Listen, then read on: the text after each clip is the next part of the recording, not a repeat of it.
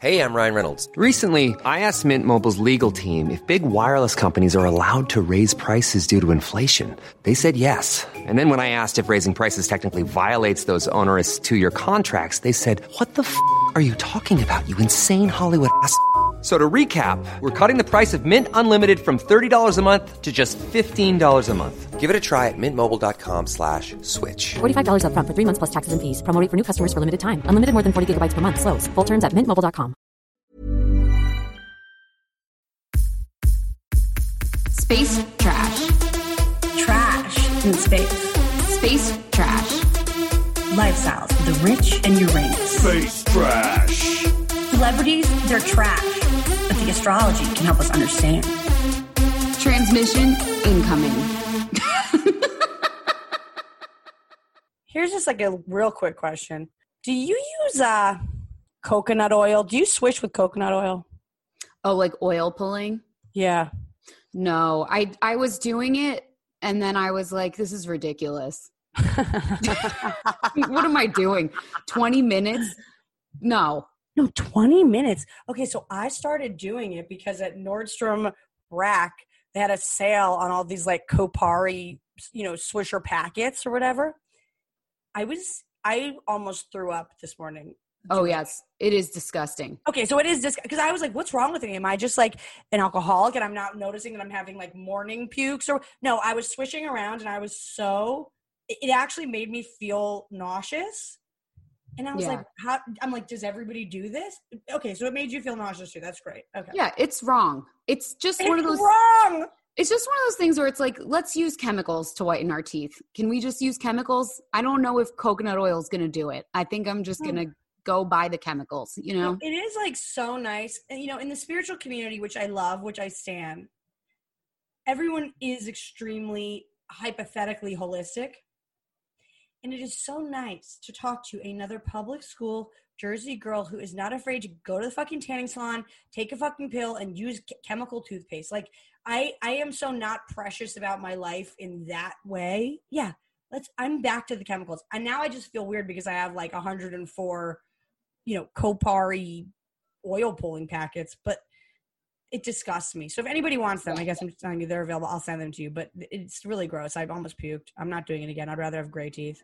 Yeah, nasty. Take them to the farmer's market. Sprinkle them around. Yeah. And I'll fucking get veneers the minute I can afford it, okay? Like, we don't need to it's all good. It's right. all good.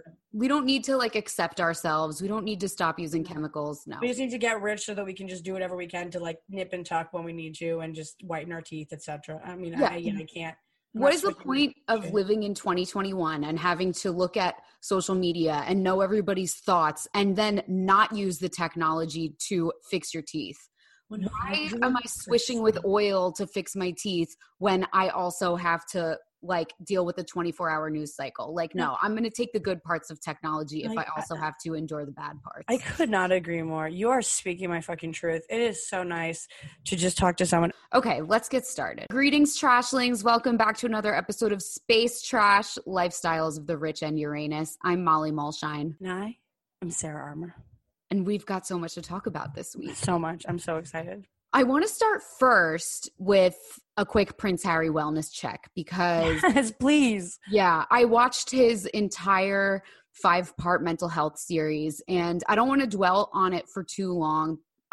You guys can probably hear my thoughts on it this week if you're dying to do so on Royally Us. She is an Us Weekly contributor. She is famous. Yeah. So we'll probably talk about it in depth on there, but I do want to say last week I ranted for a very long time about how angry I am that Prince Harry continually blames the press for every problem in his life and lets his family off scot-free. Well, in this Oprah show, he talked about the fact that his family was complicit in sort of having them go out and be photographed and everything. So I just wanted to say it's good he's sort of looking a little more three-dimensionally at the issue. So I did appreciate that. What did you think about the show? You watched part of it. I watched part of it. I did not finish yet. So once I finish, we can do a deep dive. But I think he's kind of just sharing for the sake of people actually knowing him versus like trying to create any major change. I don't know. What do you think? I don't know. And I also think that it has nothing to do with the charity stuff that they said they wanted to do. No. It's interesting because when they first left the royal family, they said they wanted to be half in and half out. And it's like, okay, well, if it was this like terrible abusive situation, why did you want to stay half in? Well, because of the money. That's right. I think it all goes back to our deep reading of his chart last 100%. week. And I also think he would not be saying anything if they were paying him to live in the United States and have security, period. That's it. That's the bottom line. Yeah. And because he is so annoyed by that, it's interesting because, you know, of course he thinks that he's following in Diana's footsteps, but he's kind of really following in Fergie's footsteps. Wait, the two redheads having a connection more than just the fact that they're redheads? I love this. Tell me more. I agree. Well, I didn't even think of that until this moment, I'm a Fergie stan. Yeah, she is totally like, you know, she was treated, I would say, yeah, like approaching the level that Meghan was. I mean, they all are treated horribly. She's treated probably even worse than Diana and Kate. You know what I mean? Like, because Kate was treated horribly before she married in. Fergie, after she left, she teamed up with Oprah. She was on Oprah all the time. And like, I don't know. I would love more of a Fergie-Harry collab. I just think for me, when I think of Fergie, I feel a little bit weird about the fact that, like, okay, love an Andrew Fergie divorce. Love that the family's still close. The fact that she still lives with him in that cottage post-Epstein, I'm just like, Sarah. Yeah, she has terrible judgment in every single thing. Whenever you like read anything about her, you're just like, wow, the choices being made. Yeah. Never a good choice ever. Not a single one. Not a single good choice. And like Meghan's good choice to divorce Andrew. Bad choice to continue living with him as domestic partners while he was fucking 14-year-olds. Right. And I don't think she made the choice to divorce Andrew. I think he made the choice probably. Whoa. Because really? because why do you think she stayed living with him? It's because she doesn't want to give up that sort of prestige and the title and everything. Like, he divorced her because she got caught having her toes sucked on camera or her foot kissed on camera by her financial advisor. Yeah, but okay, first of all, I don't know anything about that, and you just telling me that. Okay, so if you guys are interested, please let us know. We will do a deep dive, and it may be paywalled, but we need to do a deep dive on the relationship between Andrew and Fergie, because I am now curious in a way that I have not been previous.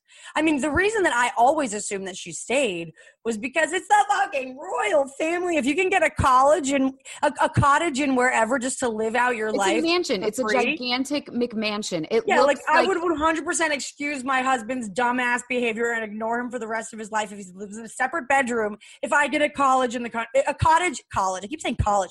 If I get a cottage in the countryside as a, you know, just shut the hell up about your weird husband, I'm fine with that. I could see myself doing that, but I did not know that who sucked her toes? He was her financial advisor. But I think you're right.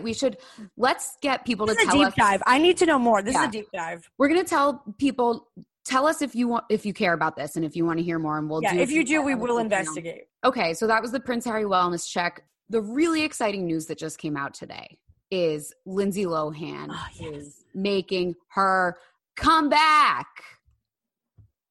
It's like, okay, the first question I would have before I even get into the chart, before we even discuss, do we want to call it a comeback? Like, I don't even know if I'm comfortable calling it a comeback. Great point. She has had 100 comebacks.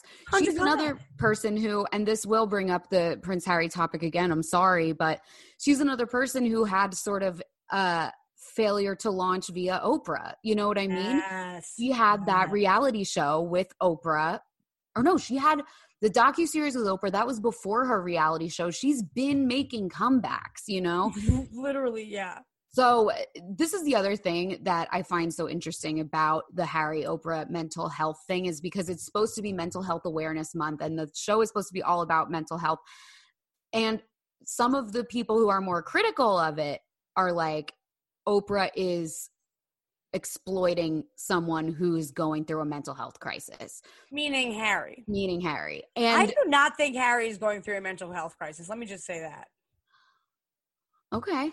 I think, like, if anything, his life might be a mental health crisis, but I don't think this is like, oh no, Harry's in a bad moment and now Oprah's exploiting it. I think that, like, I mean, he is a Scorpio midheaven, Capricorn rising, Virgo sun. And with Taurus moon, this man's life's work is to be the voice, the masculine voice of a quote unquote mental health crisis. I don't think he's in any more or less of a crisis than he ever was. I just think he's, for the first time, just using his voice so that he feels understood. That would be my read of it.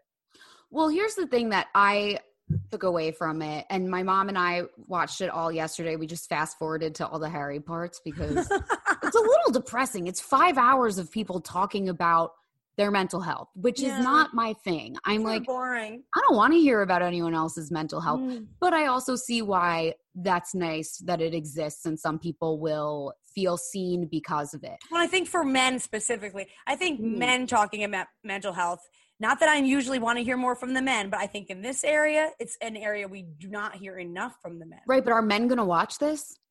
Right, I don't know. I don't know how they are. I don't know how big Oprah's reach to the men are. Right. I think the only people that are going to watch this are like people who care about royal gossip.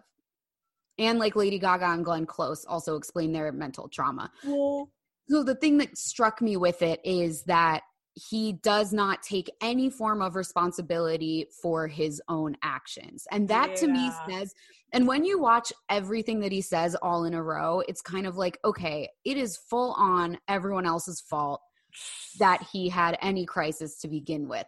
So that makes me think not only that he's currently still in the crisis, but also that he has not done the work. Like he maybe I do think I think when we're seeing people that are like, it goes back to when we're talking about Demi Lovato, when we are doing all the blaming and none of the ownership. Right, there's a piece missing. Right, and Demi Lovato too announced she's gonna come out with a docuseries about eating disorders. Right, and I'm like, what is going on? Is this fun? Do we like this?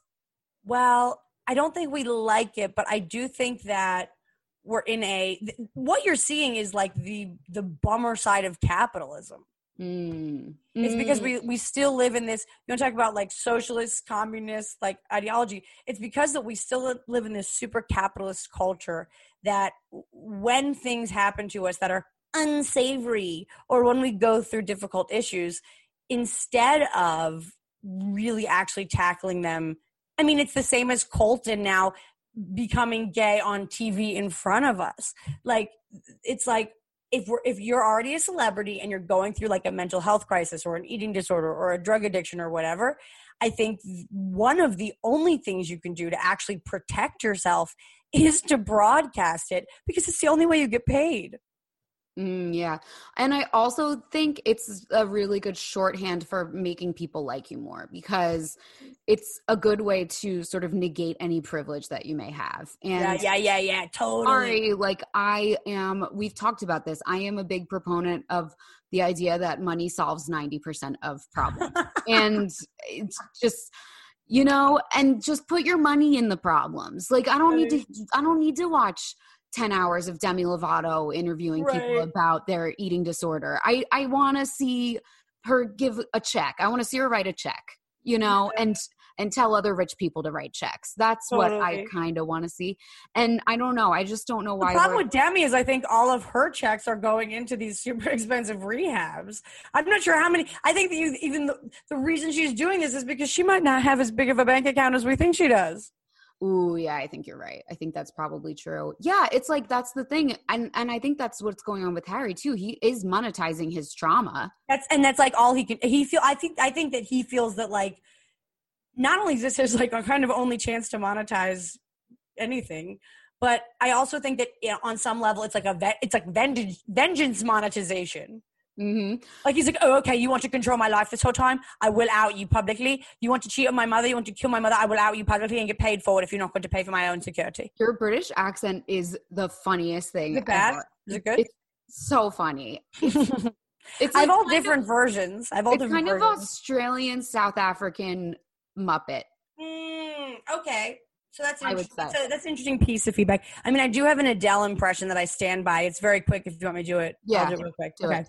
Okay. Right. Okay, yeah, that was pretty That's good. all. That's it. That's all. It's right. Right. Yeah, that's good. I think that's good. Yeah. That was really convincing. I'll work on it. But yeah, I don't know. I'm not trying to Muppetize Harry. Certainly, I will try to be more respectful moving forward. But, you got to practice. Again, we haven't been on stage for a while. We haven't been on stage for a while, you guys. So we're open-minded here for you. You got to get in character. I do feel like Harry is like, I will monetize everything I've been through. Well, now check this out. The people we're talking about right now, Prince Harry, Demi Lovato, Lindsay Lohan, all people who have monetized their trauma, Yes. all child stars in a sense. Oh, yeah. Because this is the thing, like, I think once you get to a certain point as a person who's been famous for your entire life, I guess you just stop caring about the art or the work or the thing that you're supposed to be doing. Like Demi Lovato and Lindsay Lohan are supposed to be actors and singers, but like they haven't really been doing, I mean, Demi's been releasing music, but what we've been talking about for the last 2 years is her personal life. Mm-hmm. So I don't know. I don't know what my hypothesis or thesis is here. But I guess this is why people monetize their trauma, because they sort of just get to a point where that's all anyone can talk about, and eclipses the original work. So it's very interesting. But I'm gonna tell you right now, it would not be happening. The only reason that he is taking his relationship with his family is because the only reason to stay in relationship to his family is because they are like billionaires. If you're not actually getting the money from this family that you feel oppressed or abused or rejected by, yeah, fucking out them 1,000,000%, and at least try to like make that bank back in your cutting off of them. It's about the money. It's about the money. It's just, period. It's about the money. And like, I don't begrudge them that, but also say it. Say it's about the money. They say it's about the security, quote unquote. No, it's about the money for the security. It's about the money. About the money. I hate pretending that it's not about the money. Everything is about the money. No, literally, until we switch into whatever, new utopian society, new earth will allow us to step into, and we will respect and love it all. No. Especially if you, as someone who grew up with money who now has no money, and I'm not even talking Harry wealth, it is devastating. Yeah. I mean, I can only imagine how fucking pissed he is. I don't think when we're talking about mental health crisis, we're talking about someone who's still talking about his mother's death in therapy. I think he is talking about the money, and that the only thing that he can do to try to shore his financial future up is to expose the stuff that he feels that he has inside info on that no one else does. Yeah, I think so too. I don't know if it's going to work in the long term. But yeah, we'll see. So Lindsay Lohan's new movie, it's coming out on Netflix, which, the movie industry barely exists anymore. So it's great that it's coming out on a streamer. It makes me so sad. Movie theaters are just. I love movies, and I love theater, and I love movie theaters. Yeah, it's dead. It's over. We'll see if it comes back. See. Now is the time to go if you care at all. I mean, I'm not going. Do not cough in the movie theater. Yeah. But anyway, so she's going to be on Netflix. New romantic comedy about a newly engaged and spoiled hotel heiress. This log line, I am obsessed with this log line. Yeah. Give me the log line and then anything else, because it just came out. So I haven't even had time to. I don't even know who the co-star. Tell me everything you know about this. Okay, so the log line is so long, I love it. Lindsay Lohan will star in a new romantic comedy about a newly engaged and spoiled hotel heiress who finds herself in the care of a handsome blue-collar lodge owner and his precocious daughter after getting total amnesia in a skiing accident. The amount of adjectives in this logline, I love it. I love it so much. It's so descriptive. It gives you everything. This is probably the logline that the screenwriter used to sell this script. Literally. And it sounds like a screwball 1940s comedy. I love it. An heiress who's engaged and has amnesia? I know. It's very – did you ever watch my favorite movie when I was a kid was While You Were Sleeping with Sandra Bullock? No, I've never seen it. Everybody go watch. No, but there were a lot of 90s amnesia movies. I'll say that, and then I'll give you my list of recs at the end. We can put it in the show notes. We can watch. We can discuss. While You Were Sleeping was my favorite because it was Sandra Bullock and Bill Pullman. She was actually playing a toll booth worker. Very funny for Sandra Bullock character. She was playing a toll booth worker, and the Bill Pullman character would come through her toll every day on the way to work, and then he got in a horrible accident. And she like saved him. So she was there but she was in love with him. Every time he would come through, she would have like fantasies about him. Then he was in a horrible accident. She saved him. She goes to the hospital to meet the family. And the family's like, who are you? And she's like, I'm his fiance. And so when he wakes up and has amnesia, she's just like, remember me? I'm your fiance. But really, she was just the toll booth girl. So she tricks him? Tricks him. Very, very fun. That's really fun. I love an amnesia story. That reminds me of 50 First Dates, which looking back on is a little creepy. That Adam Sandler would like, sort of groom this woman with amnesia every single day into believing that she was in love with him. But it just makes me hope like, maybe there'll be some man who I save or who I come across while he's in a very bad way. And when he wakes up, after checking his finances and his, Facebook history and all of his social media, I can decide whether or not I will let him know that I am his wife as well. So I love this. I think it's very, very aspirational. And he's got just the right amount of brain damage where he can maintain his bank account, and his erection. But doesn't know that you're not really his wife. Perfect. Exactly. As long as he has money and erection, I will make him believe whatever. Yeah, sounds good. I think it's a good plan. Yeah, but this Lilo movie is so funny in that way because I almost feel like this is a full circle for her because we really knew her to be like in Lindsay Lohan's heyday, she would have played that precocious daughter. Oh, you're right. That's so full circle. So full circle. So now she's like, no, I am old enough now to reintroduce myself and actually be the amniotic. I don't even know if that's a word. The amnesia, the wife who can't remember. Count me in for. I'm an heiress, but now I think I'm blue collar and I just can't remember. I think this is a huge turn for her because usually she is that precocious kid. Yeah. And it's a Christmas movie too, which makes me really excited. Here's my idea for the title. Finding Skilo. Get it? Like Nemo and Lilo. Oh. And she has to find her identity. And it was a skiing accident. Oh, I love it. Finding Skilo. Okay, this is the campaign. You heard it here first. If they do name the movie Finding Skilo, we do expect, again, sorry for the pun or whatever, we expect royalties. Yes. Because it's very good, Molly. I think that's very, very good. Thank you. She's so good at acting. She's so good in everything. I could watch her do anything. So talented. Yeah, she really is talented. What a bummer. She just is. Also, last thing I'll say about this is there are not enough skiing movies, so I'm happy that there's going to be a skiing movie. Oh, a bold statement, and I agree. You heard it here first, folks. There are not enough skiing movies, period. Like the aesthetic. Bring me to the lodge. Take me out of my normal life.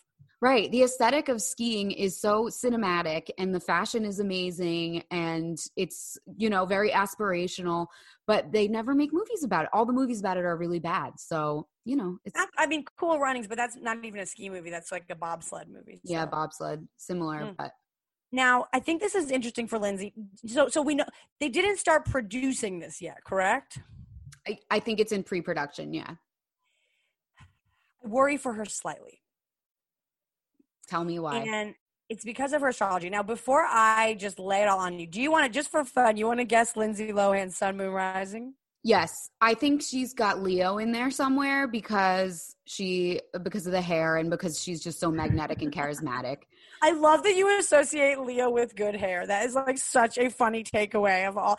That's like, I don't know if there's anyone else who's as focused on Leo and their hair more than you. It's always true. They always have incredible hair. It's so funny. So Leo, I think she gets a little, she's her own worst enemy. Certainly. And I think that can be a Pisces trait or a Gemini trait. right? Molly, you're getting so good. It's because astrology is science. It's science, bro. And then the third thing I'm going to guess is she's a good time girl. So maybe she's got some Taurus in there. Does Venus rule any other planet? Well, the signs, so Taurus and Libra both are ruled by Venus, if that's what you mean. Okay. I almost want to just stop you because you kind of nailed it. Okay. All right. How did I nail it? I'm so pleased, Molly. I'm so proud. Okay. Wow. You're really growing. Okay. First of all, Lilo is a Gemini rising. So she is a 28-degree Gemini rising, which means that, you know, everything that we see about Lilo that is, I mean, and I'm not just talking about It Takes Two. Or no, was that the Lohans? Or that was the... That was Mary-Kate and Ashley. What was the Lohan? Parent Trap. Okay. So let's talk about the Parent Trap.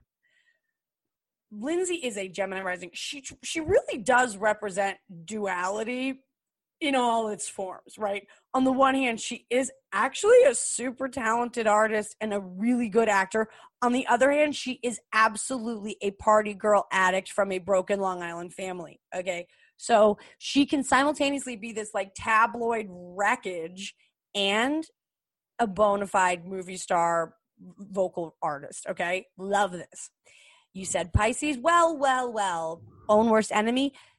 Lindsay's midheaven, meaning her legacy, is at 4 degrees Pisces, and her Jupiter is at 22 degrees Pisces. Wow. So really, her whole career and how we know her is Piscean in nature, which long term is like, aside from, you know, Pisces is either spiritual, you know, awakening, spiritual leadership, the arts, talent / addiction. Perfect. Okay. So we have this Gemini rising. We have a midheaven and a Jupiter in Pisces. Now, Lilo's moon, ready for this, Molly? You want another little prop? Taurus moon. Are so right. She just is like me. Just like you. That's how you knew. And just like Prince Harry, and we're all natural redheads. Wait, you're a natural redhead? Yeah. I mean, well, it's been fading ever since when you get older, red hair starts to fade. So now it's just sort of like a dark blonde. I'll show you my baby pictures.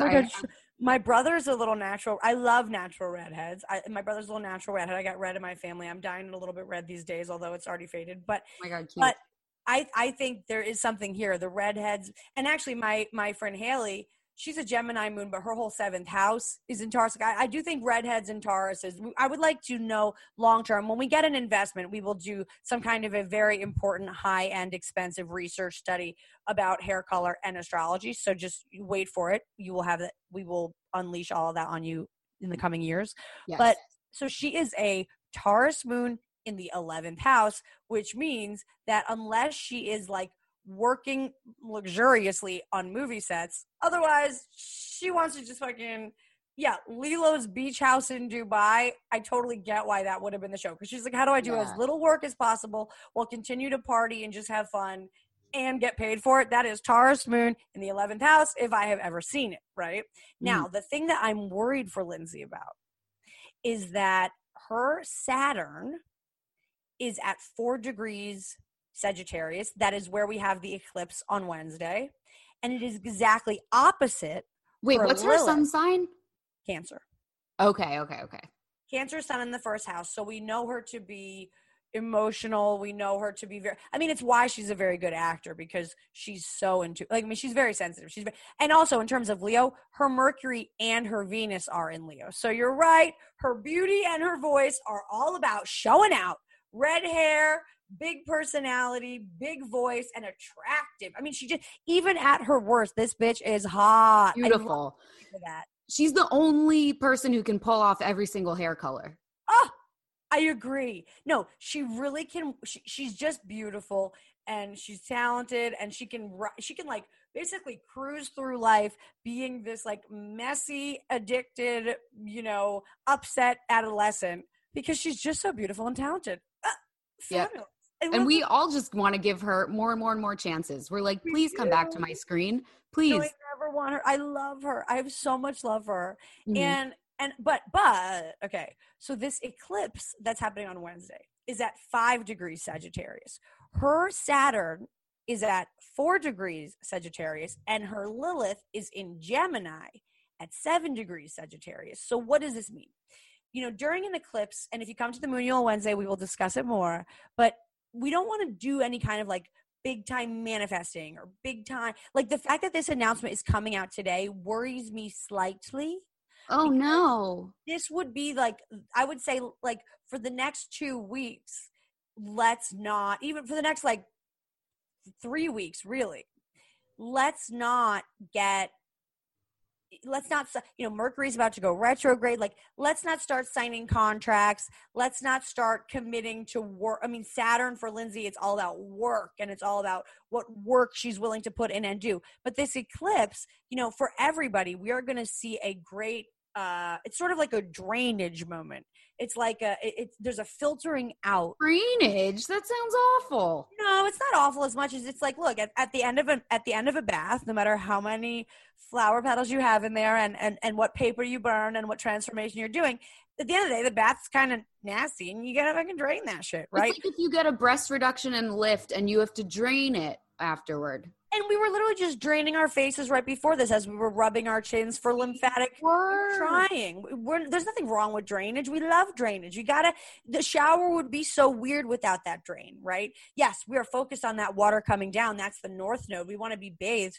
But the shower gets weird if it's actually like reaching our calves at a certain point. It's going to be, you got to get out because either the tub is going to overflow, things have to drain, or you're just standing in like pools and puddles of your own filth, right? So we welcome drainage, right? We want to look thinner. We want to clean the tub.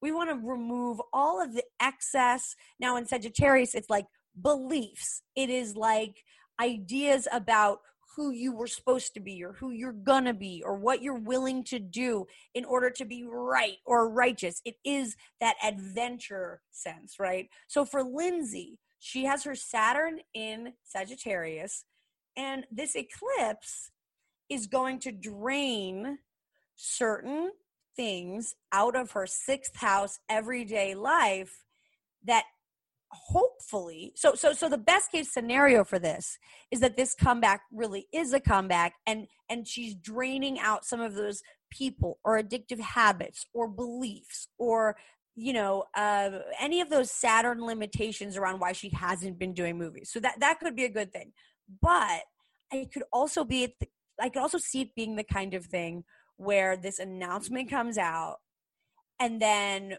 she goes to get back to work. I mean, it doesn't seem like at her current state, she has the best work ethic. I think as a child, she probably did. But I think the minute that you move to Dubai and you say fuck it to everything and you make your life about just getting engaged and then breaking up and advertising the abusive beach fights. And, she's gone kind of a weird way with how she's quote unquote, building her life as she's become an adult. So my fear for her is that this could be a repeat of those old, what was that movie she did? Was it called The Canyons? Yes. Like did you ever watch The Canyons? Yes. It was really weird, but she was really amazing weird. in it. That is her plight and also her gift, which is that she can get away with murder because she's beautiful and talented and sort of just has this like ability to, But I think that, if you read reports from that set, it was like Lindsay's coming 4 hours late. She had clearly been drinking. She was, and I'm not even like here to spread rumors and I'm a Lilo stan. Mm-hmm. I'm just saying, I do think that when it comes to her relationship with rules and authority and boundaries, she doesn't quite rise to the occasion, right? So I hope that this is a comeback where we see that the people in whatever her version of the Sam Lufties are, whoever is in her life that is just like feeding her the pills and the drugs and the drama and the, setting her up with more abusive guys and then calling the paparazzi on them for her career, right? Either those people, the hangers on, either they're going to just like leave and we will see a rebirth of this original, hardworking, like, you can be a fun, hardworking person, right? Like, she was clearly bringing the party to whatever set she was on, but also was highly reliable and like, when you hear Tina Fey talk about her in Mean Girls, Lilo was a dream, right? Like, she was awesome. She was a really hard worker and super committed, and this was her, to her, that was like her big, I'm not a kid in the movie anymore. I'm the adult. I'm the, I'm the protagonist. So I hope that this is a rebirth for her in the area of her work ethic and her ability to actually, like, follow the rules and remain structured and remain focused. My fear is that this is going to be like a final last hurrah for Lindsay, where we're like, damn, Lindsay, we gave you another chance. We gave you that Netflix show. You were going to get to be the mom that had amnesia. You didn't even have to be the precocious kid this time. And you still, like, didn't really come to set lucid or on time or ready to work. So those are the two ways it could go. I'm not, I hope that it goes to the light side versus the shadow side of this energy. But I do think it's interesting that this eclipse is happening right on her Saturn, because there is Saturn is work. Saturn is rules. Yeah. So, yeah. I think. You see what I'm saying, though? That there's like a little bit of like it could go either way. Yeah. But I think my prediction is that it's going to be drainage for her, and it's going to drain the hangers on and the weirdos out of her life and make her able to work again. That's what I want. That's what I hope. That's what I put out there. Lindsay, if you're listening, we would love you to be a guest on the pod. I will read your chart, but just please, like, rein it in on set. Let's keep that income coming in. Let's make sure you get work after this. Like, I don't want this to be another Canyons experience where this is like the one thing that she does in the next 5 years because she was such a nightmare to work with. Here's the other thing that I want to put out into the universe in case anyone's listening who actually wields power in Hollywood. And I'm sure you do, and I'm sure that you are listening. Yeah. If they're listening, my first suggestion would be to give us a show. But my second suggestion would be, no matter how much of a nightmare Lindsay is to work with, we still want to watch it. We're still gonna watch it. No one would have known the Canyons ever existed, despite how, like, buzzy and artsy it was, without Lindsay. That's so true. The only reason we watched was for Lindsay. Right. And I think about the Canyons like once a month, probably, When does it come up for you? When do you think about the Canyons? I don't know. I think I just think about how weird it was and how it was, like, sort of really blurring this line between exploitation and art film. And that's just really interesting to me. And and I just love Lindsay Lohan. Like, I want to watch Liz and Dick again. The one where she's Elizabeth Taylor. Yeah. I just want her on my screen. And I feel the same. If she shows up late, you know what? Put a little title card in the middle of the movie that says, hey, we had to rearrange some of the story because Lindsay stopped coming. And now she's in a coma and we have a dummy on the bed that pretends to be her while all the other characters visit. And then in the third act, she comes back because she went to rehab. Like, you know what? Just tell us after the movie. You don't even have to put a mid-movie disclaimer in. Break the fourth wall. I will watch it no matter what. If she's in it, break the fourth wall. I like that. Yeah, I like that. I'm in, especially if it's free, especially if it's on a streamer. I'm in. Right. Well, I do think that I think for her to do a streamer is, like, sort of essential, because especially like if we are going to risk our lives to go to the movie theater, we don't want to risk our lives to go to, like, someone's D-list meltdown. Like, I don't know if I would pay $20 even though I love her. I'm not sure I would pay to go see her in the theater, but I will watch it the minute it comes out on Netflix. In a Christmas movie? Come on. I would pay $40. I would go to the one with the wine. I would go front row VIP. I would get hammered, and I would probably go again the next week.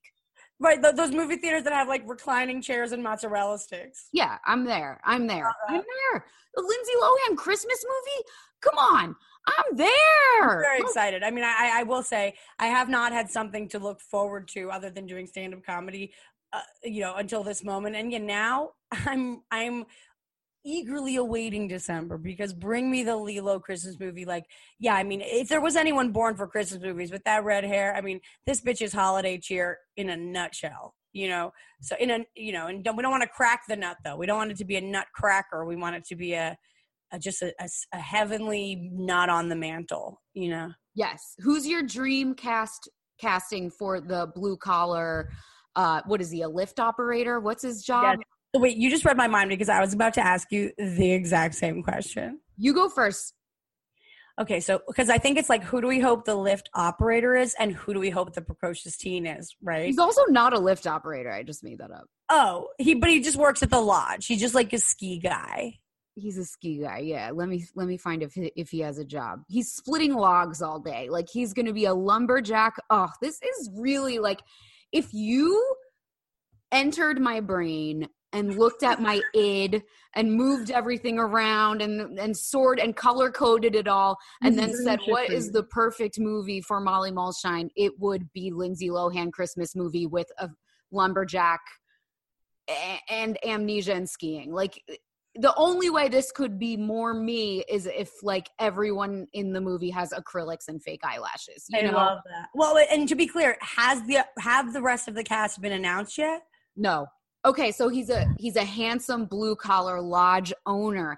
You're not a blue collar if you own the lodge, but all right, sure, fine. Oh my God. I hope it's in the Alps. Oh my God. Okay, I'm sorry, I'm getting so excited. No, get it. No, I'm feeling it. It's in the Alps in my dream, and it's a French blue collar Frenchman dude. Oh, okay.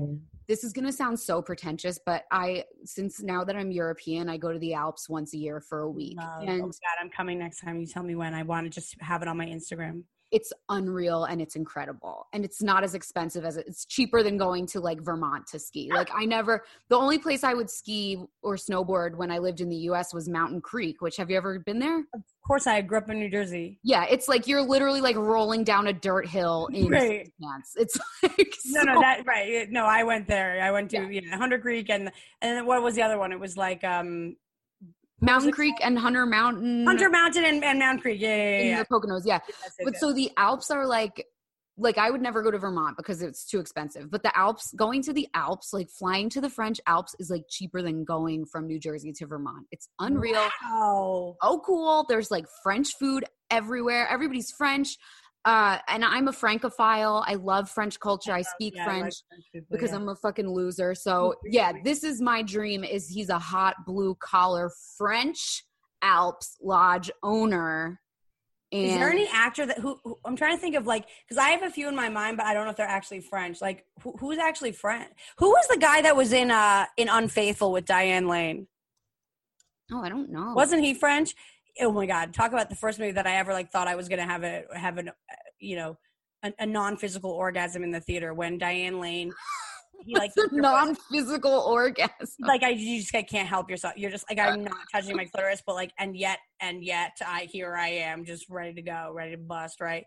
No. Did you ever see Unfaithful? You never saw Unfaithful with Diane Lane? Oh my God, no. Molly, a cheating woman's fantasy. Okay, so in that movie, real quick, Diane Lane is married to Harrison Ford, but she meets this like painter, Olivier, or whatever his name is, in the cafe in Brooklyn when she was coming to the city from her like rich house in Connecticut, and they like connect, and then like she starts going to his like weird Williamsburg loft or whatever. I think it was Soho. Obviously, nobody cared about money at that time. Everyone just like had money, but he had some like dingy Soho loft, and then he would just like eat her pussy, and then she would like think about it. She would like think about it on the train ride home, and then she'd be like touching her pussy, and she'd be like, "Oh no, I'll send you the clip of the scene. It's enough. You don't have to watch the whole movie." But they have this, her thinking about the oral sex after it happened in the movie is like one of the sexiest things that I have ever experienced in movie theater as a teenager, and realized like, okay, yeah, like I am a sexual being, and sometimes you just you better wear panties because these movies. So what's really interesting is that doesn't happen in movies anymore. There are no more like erotic thrillers. There's no more super sexy movies, and I feel like it's because like people just watch porn now. So it's not a draw anymore to have like a super sexy movie. Dude, that's so true. And I also want to say I was about to guess his name because of this, and I was right about what his name is. So I will say what his name is, and I don't think he's French. He is French. Okay, so I hope that it's Olivier Martinez. Olivier Martinez. He's unbelievably hot. He was the guy in You have to watch Unfaithful. But I totally agree, Okay, right? Like yeah. the 80s and the 90s and the early 2000s gave us this like deluge of like Michael Douglas, Sharon Stone, Diane, so many erotic, Ashley Judd, Julia Roberts. Everybody's got like an erotic thriller, like a murder mystery affair movie. Yeah. And I think you're right. I just think that maybe porn is why we're now like, he just ain't a pussy, but we didn't even get to see like clit. I would just rather watch porn. Yeah, I think it's also just because everything's a friggin' superhero movie now. So You just took dude. You're like literally. I was about to be like, and we just watch superhero movies. yeah. But okay, so if we're going French, I do hope it is Olivier Martinez. Okay, sounds good. Sounds Okay. bon. Now the person that I was gonna say though, like, okay, here's a few. I'm gonna throw a few other like second choice, just in case. Now he's not French. I do believe he's from the UK. I think Idris Elba. Isn't he originally UK or is he American? Yes, he's British. I do know he worked at Caroline's for many years, and that's one of the things Brianne and I would be like, well, Idris worked at Caroline's. But I think it could be like a hot Idris, like a salt and pepper black guy who is like still got it. I think Lindsay could – I don't know if it needs to be a super white Alps. Yeah. Lindsay in the Alps is white enough. Like if we could actually be a little bit more open-minded and progressive, like I would love to see. So Olivier Martinez is my number one choice. Second choice, I'm going Idris. I mean, obviously we're all thinking Aiden, but I'm not from Sex and the City. Yeah. Here's what I will say about Idris is not only we could keep our Alps fantasy, but he could be with his British accent, because a lot of people from the UK and Ireland, well, now post-Brexit it's changing, but before Brexit, people would move to the Alps for just the season. It's called like a seasonaire, and they would live there. So like maybe Idris is British and he goes to the Alps every year, and he owns this lodge now because he used to be a seasonaire. So yeah, we can do all of that. I love that. And then we have the hijinks of like French people, and like, it can be a real farce. It can be a good little French farce with Lindsay Lohan and Idris. Like The Holiday, but like in the Alps. Oh. Now, you want to know who I'm thinking for the precocious kid, and I don't even know if this is like age appropriate or right, and so I hesitate. Don't say Millie Bobby Brown. No. Okay, good. Oh my Molly. No, I'm done with good. No, I'm okay, done. who? Lord. I want Lord to play a little younger. I want Lord to be the precocious kid. Okay. Like, okay. Look, I'm just trying to go intuition. Like we talked right before this. We are both deeply intuitive. I'm trying not to overthink it. Okay. Now, if it's Idris as the father, I'm not sure if that's necessarily the pick. But if it is Olivier Martinez, I want a Lord daughter. I want a creepy, talented, dark, goth, precocious daughter. Okay, yeah, that's really fun, because that would be a fun new genre of precocious daughter for Gen Z. Right? Yeah. Someone who's like an e-girl. Yeah, exactly. Like I think that would be, she's sort of like, because she's not, when I think of precocious teen, what about Addison Rae from TikTok? You want the D'Amelio sisters? No, they just popped up via internet. I feel like Lord is the true precocious teen, and I feel like Lord is so anti-TikTok and so anti-anything. Like, she's such a little snob. She's so high quality. She's such a talent. Like, I just feel like and I would say Billie Eilish, although even if she's still young, she kind of reads younger older. than Lord. Yeah, but she's to me, she's Lord is like, to me, and I haven't seen her recently, I feel like she's like perennially 16. Like I feel like she just sort of has that 16. Billie is so older than her years. I don't know. I'm thinking Lord and Olivier Martinez and or Idris, and then maybe it's the kid that Chrissy bullied. What was her name? The girl. Quvenzhané Wallace. Quvenzhané. Okay, so I either want Idris and Quvenzhané, or I want Olivier Martinez with his daughter Lord. Those are my two big picks. Okay, I agree. And I think that, yeah, it's good to not go the TikTok route, because that genre of teen is already so overrepresented, and a lot of teens already think TikTok is stupid and hate social media. So you know, they're just the most visible type of teen is the TikTok teen. So it's like, let's challenge ourselves. I agree. Yeah, Yeah. let's please people, let's challenge ourselves.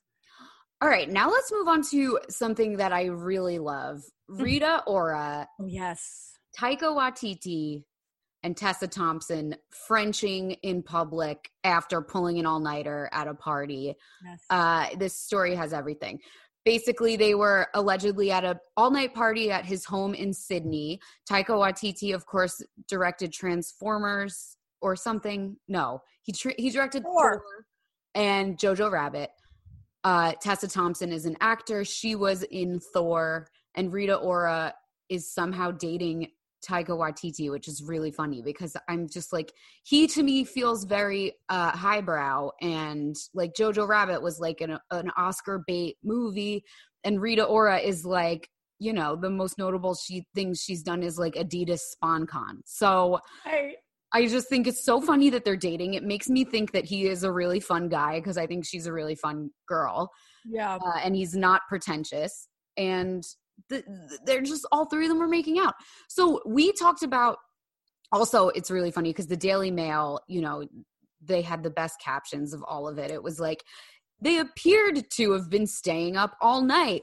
And it's like, how did they appear that way? Was it just what do you mean? You saw them roaming in the streets at 4 a.m.? Like how would you act? Or they just like look disheveled? Like how would they even know that? Rita's hair, actually, I'm like, yeah, that does appear to be someone who has not slept, because it's just that type of hair where you're like, oh, it definitely looked amazing the night before.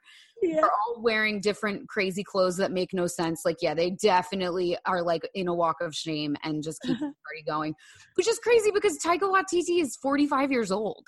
I think it's so hopeful, though. Yeah. And also, fuck men. Fuck all the men who get to be 45 years old and just having threesomes for the first time. Like, I just don't necessarily think that the women are as blessed in terms of, like, our skin sags off our face a little bit earlier. Or, like, we look older faster. The fuck's wrong with I just feel like, of course he's 45 and just coming into his sexual prowess. Well, I think there's a lot of 45-year-old women that are probably doing the same thing. I gotta say. I feel like, but also we talked about like a week or two ago how we really want Grimes, Elon Musk, and Miley Cyrus to be the first high-profile throuple. And we may have seen the beginnings of it in their night of no sleep.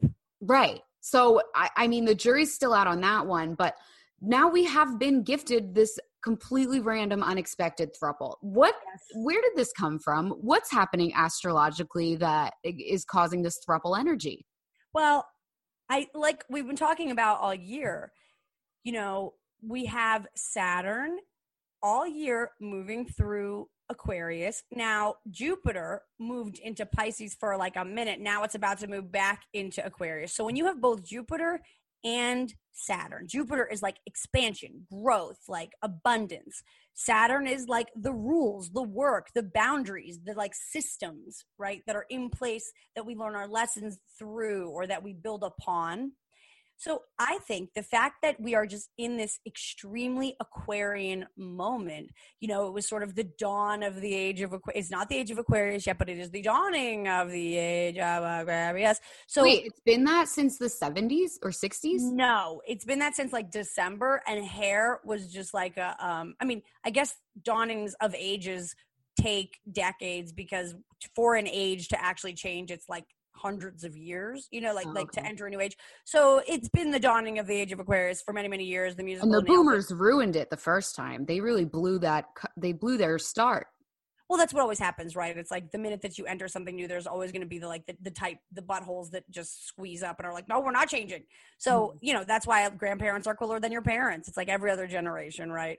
So I feel like, especially in December, we had a new moon, we had a Pluto, Saturn, Jupiter. We had all of these major planets meeting in the sign of Aquarius, kind of bringing us into this new age where we predicted that we were going to see the fall of a lot of what we think of as the like traditional structures that make up our society as we know it.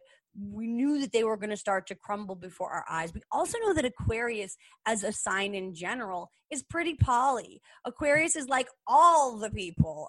And this is not to say that if you're an Aquarian that you necessarily have to be having orgies and, but you do need a lot of action. Like when I see someone that has like a Mars or a Venus or just heavy planets in Aquarius, I'm always like, are you cheating on your girlfriend, or do you have a couple of girlfriends? Or, it's a very one love, we all fall. I mean, Marley is like the typical Aquarian god, and he had so much love to give. He was making such beautiful music. He was a beacon of light and love and peace in the world, and he had like 12 wives. So like that's some Aquarian shit right there. Okay, so while we're having this like year of Aquarian, of Saturn in Aquarius and of Jupiter coming in and out of Aquarius and being in Aquarius, we are seeing everybody's like ideas of rules and structures and boundaries shifting out of that more linear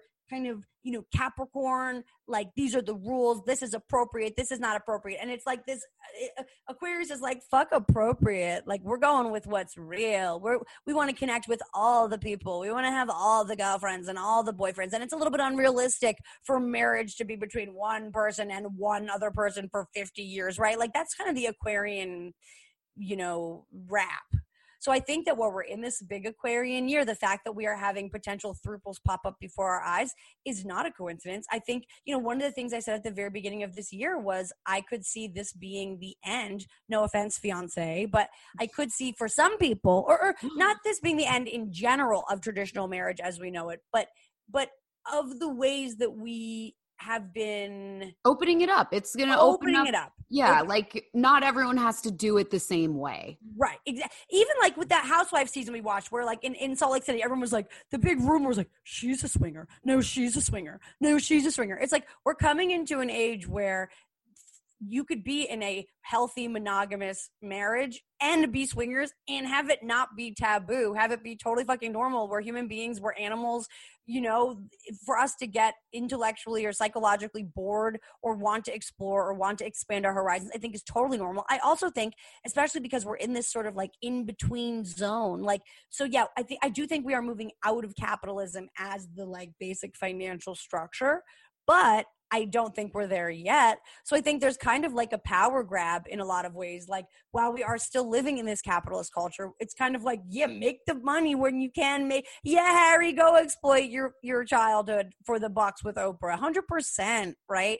So I think that like part of what we're seeing, aside from just this like opening up of what we think of as like appropriate or reasonable or rational or normal or traditional, we're seeing actually things are not that black and white. And I think because we are all still entrenched, deeply entrenched, I mean, part of why we assumed that Miley and Grimes and Elon were better as a throuple than as a tuple is because Elon is tweeting about how he works 7 days a week, 24 hours a day. This man is not like a present partner to his girlfriend and his child. The guy's not there. So to live in a world where polyamory wasn't just this weird Mormon thing that was being used to like exploit or control women, if instead it's actually like a functional way for people that are super successful to act or to be within relationship, kind of makes sense. Because let me be so clear, okay? What's his name? The guy, Taika Waititi. Taika Waititi is busier than both Rita and Tessa combined. Okay, I don't know. Rita's pretty busy. Rita is busy, but you know what's interesting about Rita? I feel like Rita was like one of my number one. Like when I saw Rita, I was like, and I'm so desperately, unfortunately straight. I love penis. I love men, but Rita, when I saw Rita, I was like, girl crush. Like I fell in love. Really? I for some reason I find her to be like, if I was gonna fuck women, Rita would be like one of my top three. Like, yeah, I'm down for Rita. Like, let me fuck Rita. I find Rita to be so attractive, and yet I think a lot of people love her. She's really magnetic in some way. Really is. She's so magnetic. She's so beautiful. She's so different, and yet still a hot blonde. Like, love. But can you like? Can you name one Rita or a song that's actually a like bona fide banger, gonna go down as a classic? Like this is, I can't even remember how she was featured on someone's song. It wasn't that her track was good or that her verse was good. It was that when I saw the images, I was like, this beautiful woman, oh my God. Like it isn't her talent that we're buying. Right. It's her charisma. She's just a really charismatic, fun person. And she's got so many like famous friends, even people who are like a lot higher up in the celebrity firmament than her. It's very clear that she's a really fun, awesome person that people just want to hang out with. And not to say that she's not busy. Like she is on she's a feature on a ton of people's songs. She puts out a ton of songs. She's busy not with music. That's what she's busy with. Right. She's busy with like cross promo and like branding stuff and SpawnCon, like commercials. That's what she's busy with. But like to direct Thor, as you and I both, we are graduates of we are film graduates. We're film students. We know how much work goes in to actually behind like directing Thor is that's an Elon 24 hours a day, 7-day a week job. Yeah, but here's what's phoning in and directing Marvel movies. But here's what's cool about that. Then you can take a year off. Right. Because you just directed Thor and you made $1 gazillion and like you're still going to be pretty hot a year from now. So that's why I think it's the dream, that like sort of freelance lifestyle. But so I think we can put a pin in this one and just say, you know, we're going to see more thruples. We're going to see more open polyamory. We even talked about this already with Willow Smith, which I totally forgot about. There's been rumors for years that Will and Jada had an open marriage. And I think the really interesting thing about this story, the Rita, Taika, Tessa story, is that no one was judging it. Everyone thought it was hilarious. Okay, and let me just throw in one more thing before we put a pin in it. Mm-hmm. Again, we're talking about Wednesday's eclipse, okay? It's at 5 degrees Sag. Rita, where's her sun? 4 degrees Sag. Where's her Venus? 10 degrees, where the south node is, Sag. Where's her Mars? 5 degrees Gemini.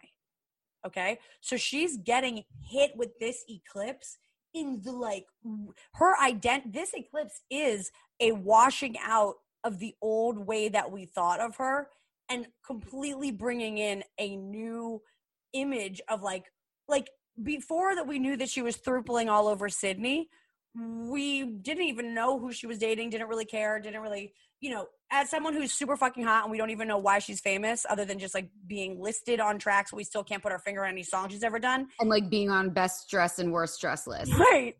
But like, I actually think this is like, oh, we are seeing Rita and her love life and how she does business and how she does, we're seeing her in a whole new way. Okay.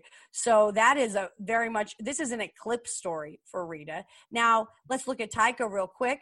Oh, okay. Let's talk about Sagittarius in his chart. Oh, what do you know? His moon is at 15 degrees Sagittarius. So for him and his Mars is at 0 degrees Gemini. So even for him, for Rita, it's an outward story, right? We're seeing an outward change in her, and we'll see what happens this week, but we're seeing the change her identity and how we know her. For Taika, this is actually about his moon.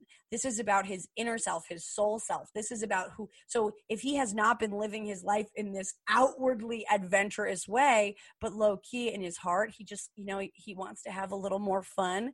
We are seeing that now he's finally kind of being granted the gifts of his true like internal desires. I mean, he is a Leo sun. Okay. And last but not least, Tessa.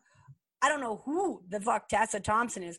I Googled her before because you were like, look at this image. And I'm like, Rita, oh my God. Her IMDb page is insane. She has been working more than like any actor in the past 10 years. It's crazy. Well, who is she? What have I seen her in? She was in Creed. She was in Dear White People. She was in obviously the Thor movie, which I didn't see. I've not really seen that much stuff that she's been in, but she also was rumored to be dating Janelle Monáe for a while.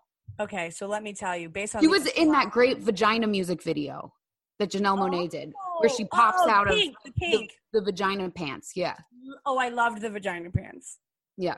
Major. Well, they were labia pants. I'm sorry. I hate when people misidentify vagina and the external shit. They were labia pants. I agree. Actually, thank you. That's the stand I want to. No, you're right. It was labia pants. You fucking assholes. Okay, but here's what I want to say about Tessa. Even though she apparently has been this hardworking Hollywood, you know, gay icon, who knew?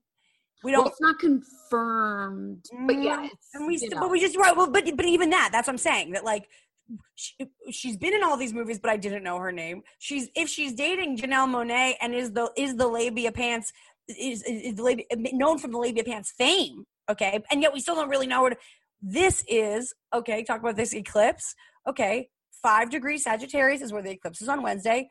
At 6 degrees Sagittarius, we have a conjunction between her Uranus and her Jupiter. Okay, so this could be the thing that she actually needed to put her on the map. Like, before this triple kiss after a night of partying, we may still have never known her actual name, right? We'd been going, oh, labia pants girl. Yeah.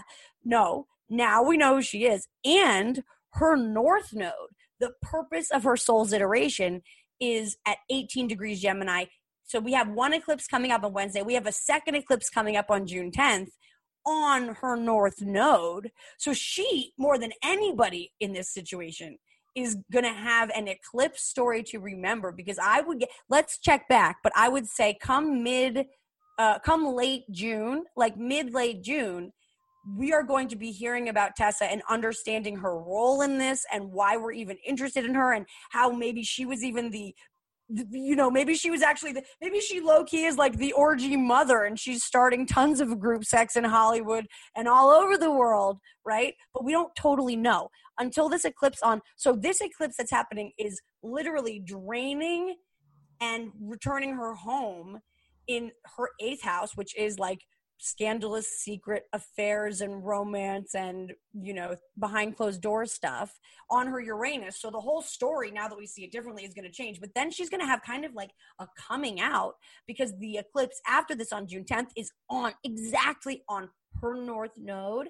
I think this is just the beginning of Tessa Thompson's, like, this is kind of, we're like witnessing her coming out, and I'm not just talking about her sexuality. Like, this is going to be, from now on, after June, we're going to hear about her a lot more. Her career is going to go way better. We're going to respect her in movies. We might even give her awards. But until this throuple, we may have never even thought of her again. She could have just, been a working actress that then just faded away into the abyss. No, not now.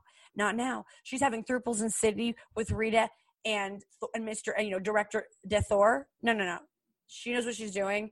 This is a very faded throuple. I think it's going to elevate all of their statuses and continue to expose things about who these people really are that makes us way more interested, attracted to, and familiar with their work if we're already not. Awesome. And I love it because it really feels like a genuine non-manufactured moment. They were definitely fucking. Yeah. And like they were definitely all on drugs and their publicists are all freaking out, but they shouldn't be freaking out, because I think, like you said, this is going to be great for all three of them, because great for all three of them. Yeah. Like socially speaking, societally speaking, we are ready for this. Like, we are ready for an open throuple, even if it's just a one night thing. We all think it's hilarious. It's funny. It's relatable to see them like fucked up, didn't sleep, making out. Well, and it's very permission giving. It's like, okay, in terms of just like film careers, and then we can get off it. But in terms of film careers, again, as two film students, yes, so nothing more successful than being the director of Thor. Mm-hmm. Like, if you get to the point where you are the director of Thor, you have reached. And what is it? I'm saying his name wrong. Taika Waititi. He is a person of color. He is someone whose name has not been just rolling off our tongues in our like common vernacular.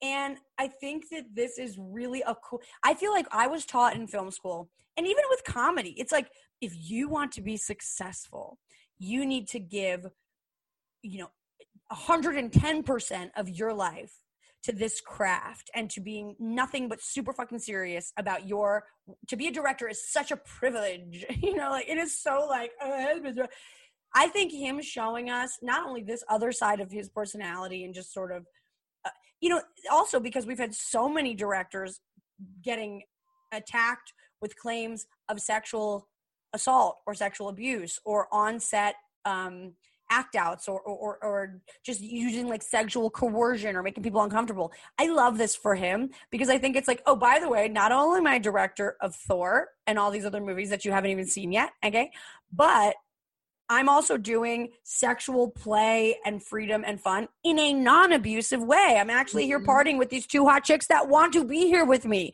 I think he's normalizing work-play balance. I think he's normalizing group sex and just group play in a way that doesn't simultaneously take away from his status as an artist. Wow, that is such a good point, and I love that. And he's so deep, but I can't help it. It's so true. He just seems like a cool guy who puts everyone at ease and everyone's down to clown with him, which is so rare for a director because they're usually like borderline sociopaths. Or they like get in trouble for it. Like even like when Kristen Stewart had the affair with her director, it was like he was married and it was scandalous and she broke Pattinson's heart and then low-key she's gay. And it's like, this is like such a above board sexual escapade. We cannot talk down about this under any circumstance. Right. Also, I love that both of the women involved are over 30. Like that shouldn't be like a momentous thing, but it is. It's really cool that they're both in their 30s. They're both still in the beginning of their careers. I mean, again, Rita Ora's career is like Adidas spokeswoman who once in a while dabbles in music, but like and Tessa is like you said, she is not even at the apex of her career yet. And yet she's already starred in like 5 blockbusters. So it's really fun and cool and awesome. And it's the future, what they're doing. I think this is the start of something big for all 3 of them. And I think this throuple is the thing that's going to catapult all of them into our like lexicon of normal, celebrity gossip or just celebrities that we associate with or refer to. Like none of them are good references at this point. None of them are pop referenceable really as a punchline unless you're really plugged in, then you would know who they are. But yeah, for the average, they're not household names. None of them are household names. Yeah.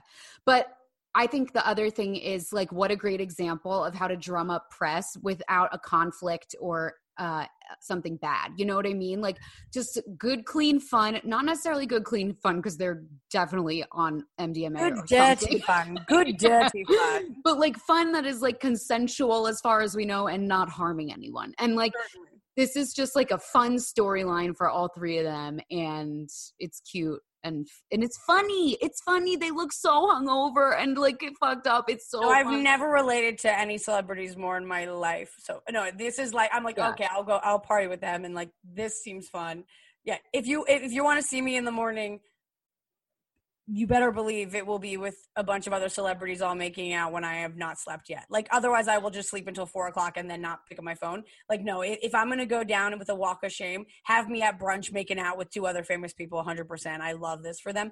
And you're going to hate this because I know these shows are too long. You can pause the recording and restart if you want, but I do just want to ask you one thing. I know this is not on our, did you notice that Jen and Ben were in Miami together this past week? Yeah, it's like it's so fake. You're just like, it's fake. I don't care about them. Like, even if they are hooking up, which maybe they are, like, I just don't care. It's not interesting to me. It's just so mutually beneficial for them that, like, I just don't care. I actually don't think they're hooking up. I want to say the reason I even bring this up is because based on our last Jen and Ben convo, when I saw the pictures of them, so you're the one that told me, and I believe it now, that Ben is a bit of a caller of the paparazzi on himself. Oh, what a detail. What did you do? And men never get called thirsty for it, by the way, which we already talked about. But yeah, he is. Let's call him thirsty, and we get why, okay? This man has not been drinking, and we know he likes to drink. So please get this man something to drink. No, I'm kidding. But it's like when I saw these pictures of Jen and Ben leaving their Miami mansion that they were sharing for the weekend. First of all, there's no need to be in a mansion if you're just fucking one person. The only reason to be in a mansion at this point is for you to have 2 different rooms. Okay. Second of all. God, amazing point. And not to mention. No, I thought of that and I was like, I gotta tell Molly. No, do you know what I mean though? It's like, otherwise just like rent a villa in the Maldives or like get a penthouse hotel in one of the, you're going to rent a mansion for the 2 of you. You're not hanging out them. Okay. Yeah. Second of all, he has all of a sudden lost a huge amount of weight. He looks back in Ben hot, in shape form.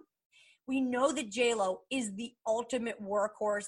She does not miss a day in the gym, in the studio, in the And that's even what he said about her. Like, Jennifer, I'm so glad she's finally I actually hated that compliment. If somebody said about me, I want to go down. Everybody, whenever I'm famous, I want you to know that I don't want anybody referring to the success I deserve because of my work ethic. I want everyone to think I am nothing but a complete and total natural. Okay? I hate when he's like, Jennifer's getting a lot of Jennifer. He made like a statement about her right before she and A-Rod broke up, where somebody asked about J-Lo, and he was like, aside from just her being so talented and beautiful and awesome, nobody deserves the success that she's getting now, because you don't understand, this bitch works 24/7 to be better than she is every single day. It's like, oh yeah, stop. Don't say that. Don't say, we don't want to know Jennifer's trying too hard. Don't say that. But all of this, it's like when someone comes to your comedy show and they're like, wow, you're so brave. Oh my God, yes. Like, and you're like, no, that's not why we're doing it. I'm not, right. That's not why, that's not a helpful. Or no, one time I did a show and someone came over to me after. It was sort of a bomb. I had I was doing like an hour and a half of experimental shit. And someone came after the show to me to say that it was really, I gave them a lot to think about. It was really interesting. And I was like, oh man, I suck. I was like, well, that was exactly not the point, but okay. I'm glad I gave you some sticky points to take home. But all this is my big claim here with Jen and Ben. You want to know what I really think's going on? Yes. She's personal training him. That's it?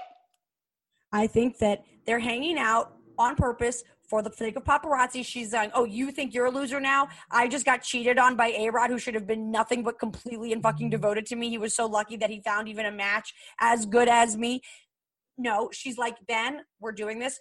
No, they are 100% calling the paparazzi on themselves. They're 100% putting them into the public image together in this way, extremely on purpose. And now, no, nobody is a better personal.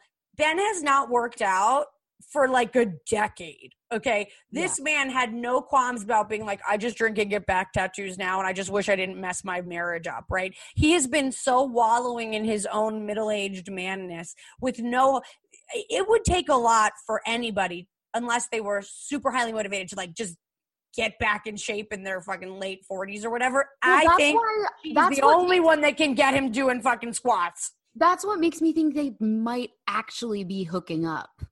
What? Because don't you, whenever you hook up with someone new, you completely lose your appetite? I do.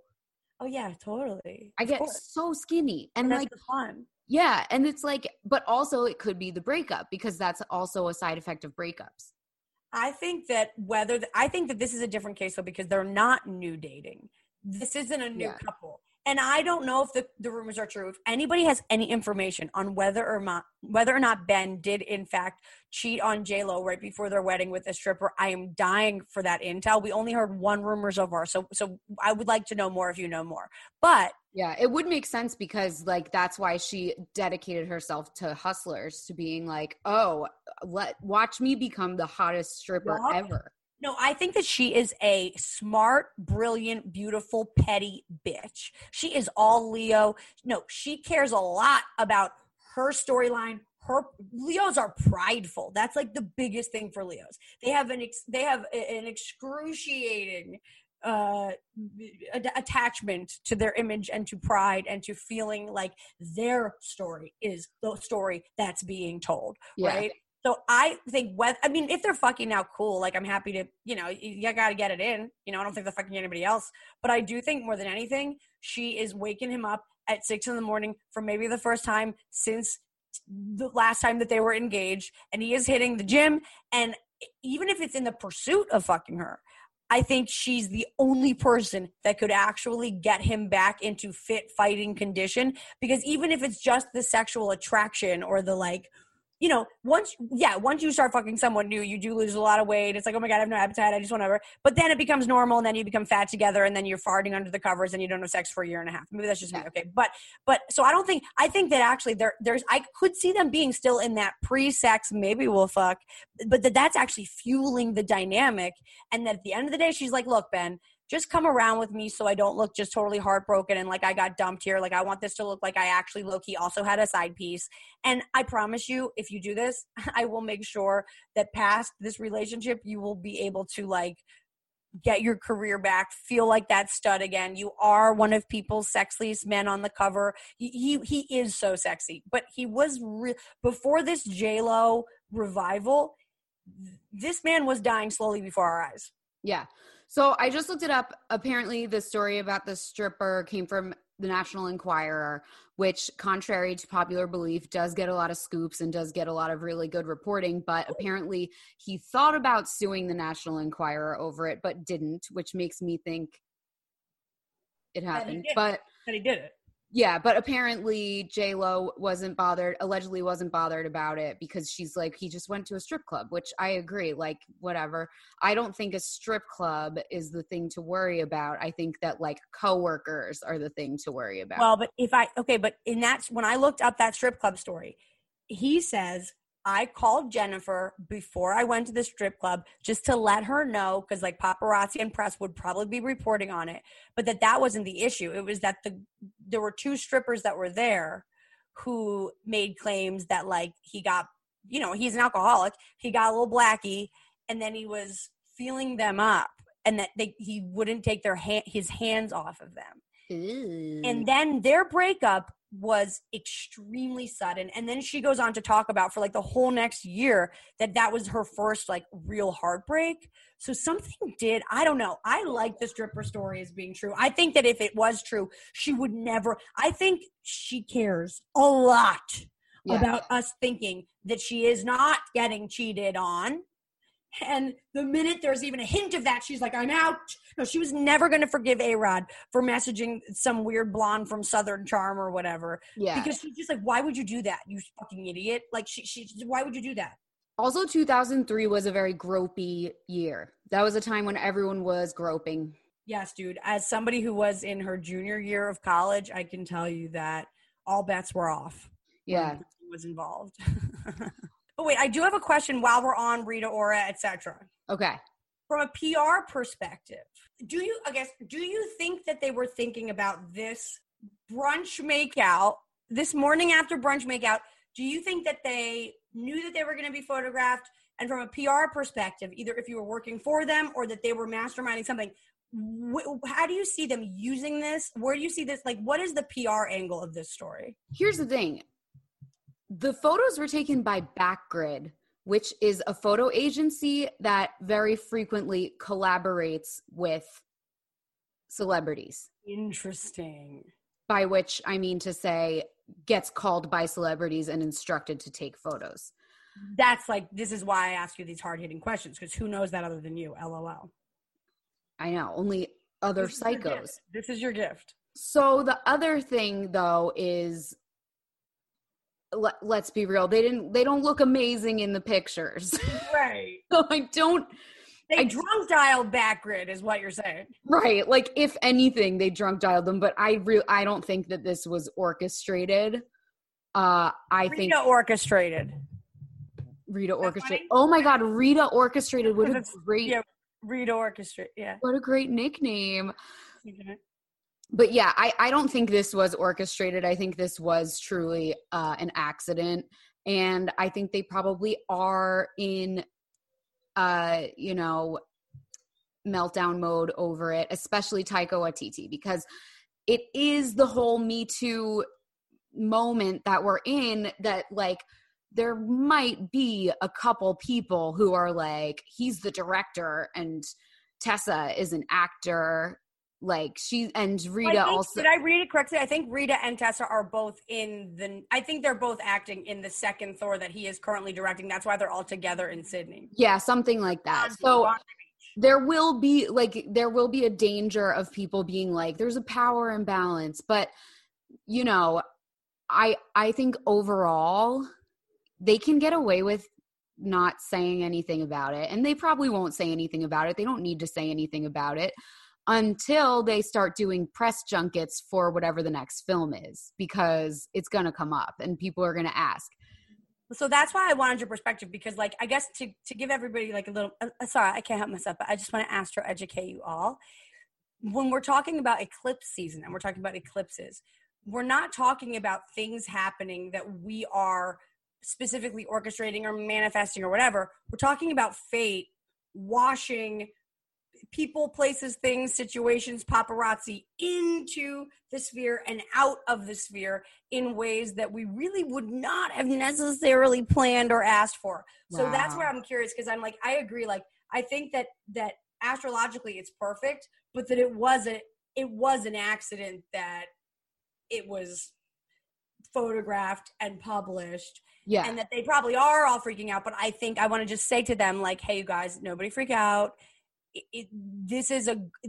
When we're talking about eclipse moments, it's fate moments. So there's something very fated about this coming into light, especially because they all have hardcore, like, early degree Sagittarius, where this eclipse is, like, old ideas of what they all felt personally was appropriate, or what they felt they had to, like, either hide or, keep private.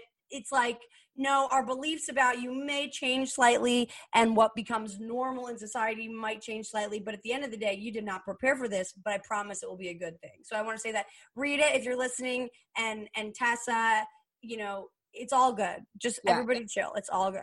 I also want to say how funny it is that it is fated, and they all seem fated. I mean, there's merch. How do we do fated or faded merch? Yeah, okay, we're going to figure it out. No, this is the best. Space Trash Etsy. It is the best store online right now. Molly is wearing her Space Trash pants, and what she told me on our break was that they're the most comfortable sweatpants she's ever worn in her fucking life. So they really are. And I never buy sweatpants because they're so hit or miss, but these are the perfect level of, like, slim fitting. Do you know what I mean? They're so comfortable, and they have 3 pockets, which is great. They're unisex. Where's the third pocket? On the butt. Oh, a butt cheek pocket. So I wasn't even gonna drop the Taurus sweatpants because I didn't know if anyone really cared, but now I'm gonna drop them just to buy them myself because drop them. And what did you think of my little? I gotta bring the quality up, but how do you like my little Gemini icon? My happy sad. Oh yeah, it's awesome. And I have so some proud. thoughts. I put two little clip arts together. It's so good. It's so good. I want to do that one next. I was going to say, but we're going to do that one next. That one's coming out. More merch coming soon, but you guys are going to want to get on this. There are 3 pockets in those sweats. They are slim fitting and yet still comfy, cozy. And they represent the number one most important media source in your life right now. Space Trash podcast, Lifestyles of the Rich and Uranus. Yes. Oh my God, and Uranus. There's a pocket on Uranus. Exactly. Wow. I might make a pair that say Uranus is famous on the back pocket. Today we are like, you're literally reading my mind, Molly. But do you think people will buy Uranus is famous? If people bought Juicy on their ass, they would buy, we could figure out maybe it's Uranus is famous or maybe it's like famous Uranus. But the thing is, Juicy is butt cheeks, Uranus is butthole. That is a lot more graphic. Whoa. Wow. Okay, so that actually for me is a major paradigm shift. Similar to vagina and labia, when I think of Uranus, I just think your ass. But you're saying Uranus is, the anus is actually the butthole? Poopy butt. Wow. Okay. So it's an interesting PR conversation to have maybe offline. But if you guys have any thoughts, do you feel grossed out or empowered by claiming Uranus as what it is? It's Uranus and you're famous for it. I don't feel grossed out or empowered. I just think it's funny to talk about butts. Comedy pod. It's a comedy. Yeah. No, for a while when I first started becoming a professional astrologer, and then we can get back to shit, okay? But when I first started doing astrology, like, professionally, and especially early pandemic when I wasn't doing any comedy, if you watch some live streams from, like, early 2020, I even say it now, it's so embarrassing. I started saying Uranus or Uranus. I remember you saying that. Yeah. But then I came back to my good senses, my good graces, because I was like, wait a second. There's always multiple pronunciations. Is it mozzarella? Is it mozzarella? Okay. I'm comedy first. I am a comedian first. We're going with Uranus. Give me a fucking break. But I did. I had to go through the gamut of I'm calling it Uranus. I'm calling it Uranus in order to just come back to this place of no fucking way. It's Uranus. It's my anus. It's anus. It's funny. It's Uranus. The anus is out, baby. The anus is prolapsed. Whoa. Wow. you didn't mean to bring it back to rom-coms and porn, but a prolapsed Uranus on the sweatpants. This is full circle in a way that I don't even think that this is eclipse shit, okay? Because we've now eclipsed Uranus with prolapsed Uranus, and that's actually disgusting and incredible all at the same time. And it's something that we would have never even at the beginning of this recording, we did not think that we would ever say prolapsed Uranus even on this podcast, and yet here we fucking are. I love it, Molly. Beautiful work. Yeah, it's fate again, as you say. It's fated, and they're fated. We got to figure out how to do fated and faded merch. That's very good. Yes, we will. Now, this is a story that you have been more on top of than me, I think. Shanna Moakler, yes, sort of I'm obsessed. spiraling about Travis Barker now dating Kourtney Kardashian. Yes. Of course, Travis and Kourtney are having a very, graphic love affair. For sure, they're in Uranus's famous territory.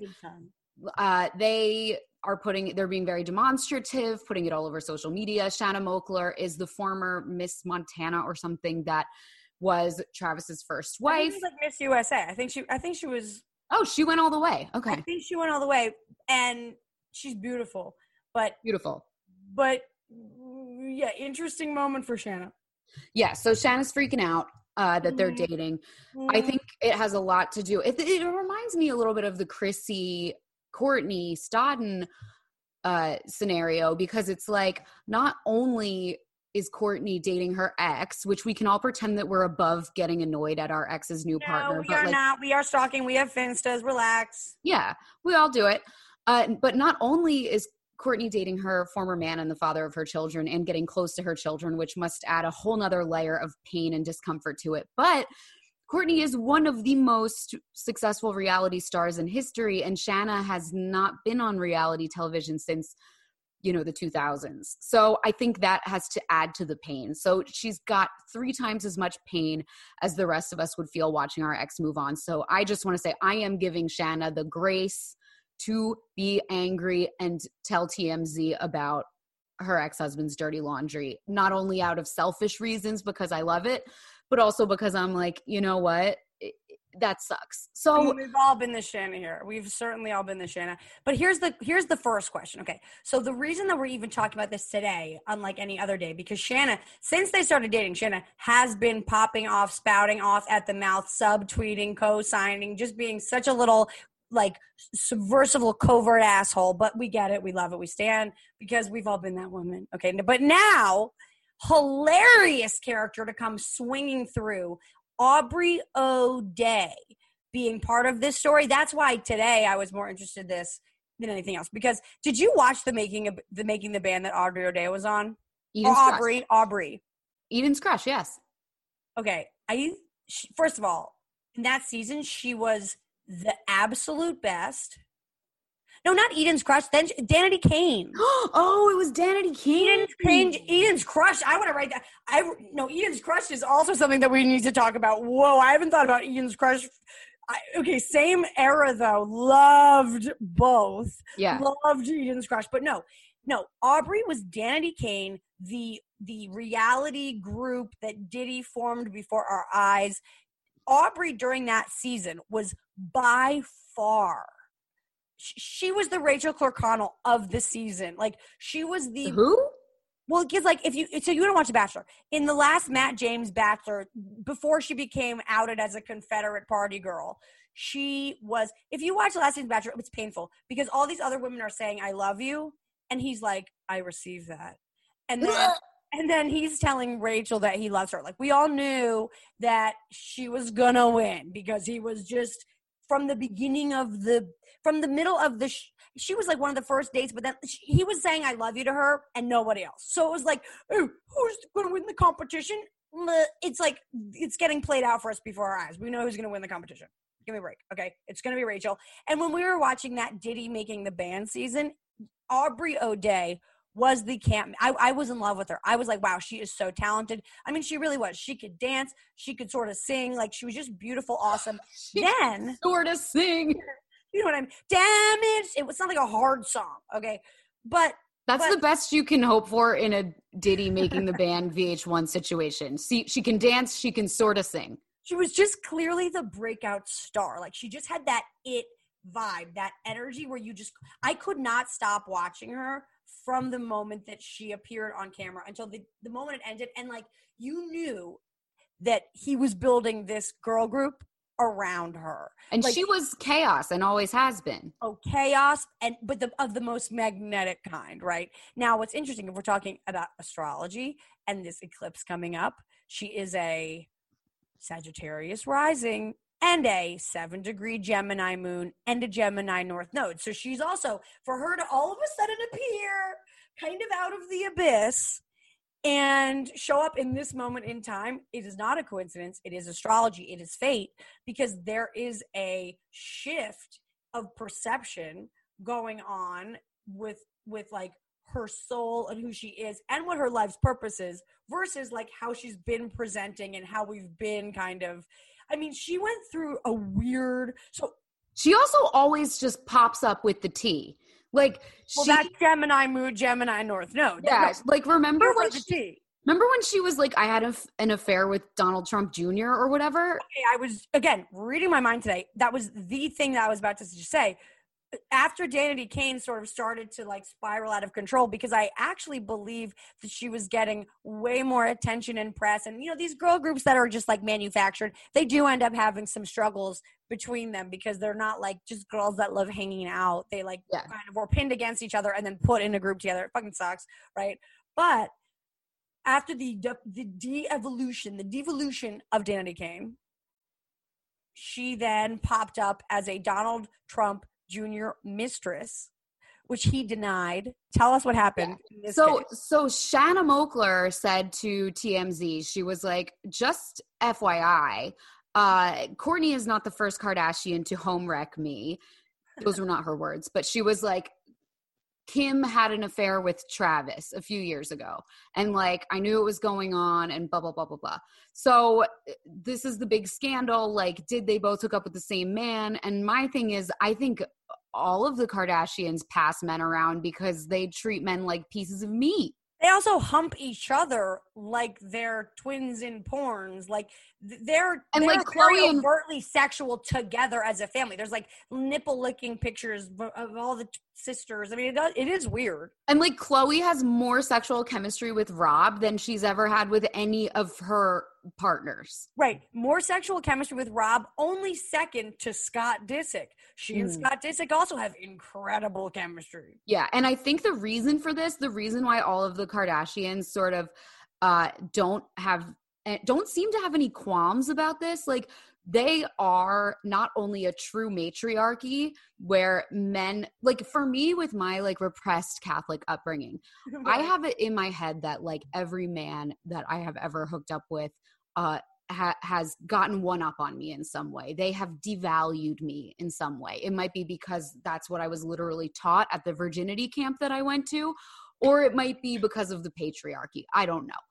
But the Kardashians do not seem to have this hang up. They seem to have a fully like transactional in the purest sense of the word idea about sexuality. Like they're just like, yeah, if we hook up with someone, that was that moment in time, and neither of us owe the other person anything after that. So they don't seem to feel ownership over the people that they hook up with.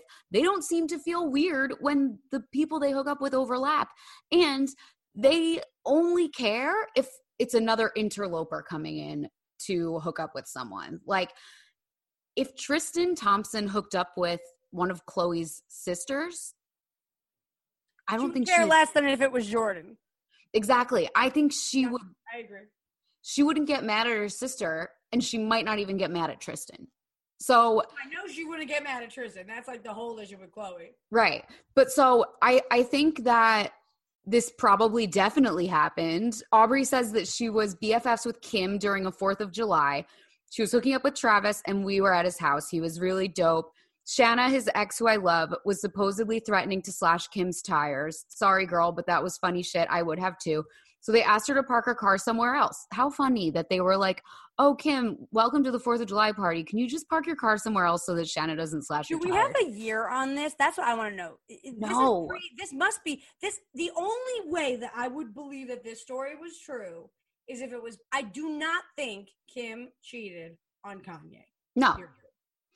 I don't think have to be pre-Kanye. Yeah, no, there's no, I don't think she did. I don't think she really like cheats. I don't think Kim is a cheater. I think she'll hook up with a guy who's married or dating. Yeah, but I want to say on record, I do feel that like intuitively, I feel like she's the queen. Like, okay, from where I'm standing, it would be almost like comical to think that I would be able to even be like, we'll hook up, but we're just kissing, right? Like, if you get me at home, especially if we've been drinking, the ability for you to get your dick sucked at the very least and come are highly likely for you. It's highly likely that you will fucking fuck me, okay? I see Kim, though, especially since you stopped drinking, I think she's one of those girls that's like, yeah, you can come home with me. You can, like, we can talk all night and, like, let's make out, but, like, stop at second base. Even if she and Travis maybe had a make out of any kind, I do not think that they have had sex. And I don't think that Kim, in all the hiccups that I think she is, like, classic pretty girl who is, like, so high maintenance that unless you're going to marry her or at least get paparazzi pictures with her, you're like, fuck this. Like, you are not even, you're just, like, no fucking fun. Yeah, like pillow. I don't think she's fucking everybody. Yeah, and even in her sex tape, like nothing real. She doesn't really. Oh my God, no! Her sex tape was the most vanilla. No, this is not a woman who like loves sex. She's just like posing in it. It's so funny. Right? She's like, sure, think of me that way. That's like even the right. For her to, that's probably why they were so comfortable just like putting this video out there or just like standing behind it as like a marketing tool in the first place, because it is so not embarrassing. She didn't do anything. Ain't nothing slutty about it. It is the most boring sex tape. Yeah. I have sex tapes that are accidental that are more interesting than Kim K and Ray J's sex tape. She was just like, hi, sweetie. Turning around, showing you my body. She's wearing lingerie the whole time. Like, it is so not that interesting. It's just, she doesn't like to have sex. I'm pretty sure. Yeah. And I think, there's no year on when this happened, the thing with Travis, but it seems like Travis and Shanna were already broken up. Well, that's the other thing. I think that Shanna said to her girlfriend, Aubrey, I think both Shanna and Aubrey, here's my take, okay? Aubrey, yes, she was the most talented member of Dandy Kane when we were in high school. Then she became not interesting to us. The Dandy Kane girls broke up. Then she had an affair with Don Jr. Yes, his dad is president, but I imagine similar to the Kim K situation. Don Jr. is not good at fucking. Okay, Don Jr. Allegedly. Okay, I don't want to be on record for this. Like, I don't want him to sue me, but the vibe I get from Don Jr. is not that he is an erotic, like hairy erotic. Don Jr., not erotic. Okay, so reality. Anyone in the Trump administration is good at sex? Yeah. It's a great, I think actually, well, see, we were going to talk about it last week, but we didn't. I think Tiffany Trump can fuck, absolutely. Because Marla Maples was such a vixen. Tiffany is so the outlier daughter. They're like, don't even come to this event. We don't care about even seeing you or knowing you. I think she's the only one that is like a fucking real. I disagree because I think she really wants to be a part of the Trump legacy, and she knows that any sort of sex scandal could preclude her from that. So I think she would probably be very timid about that.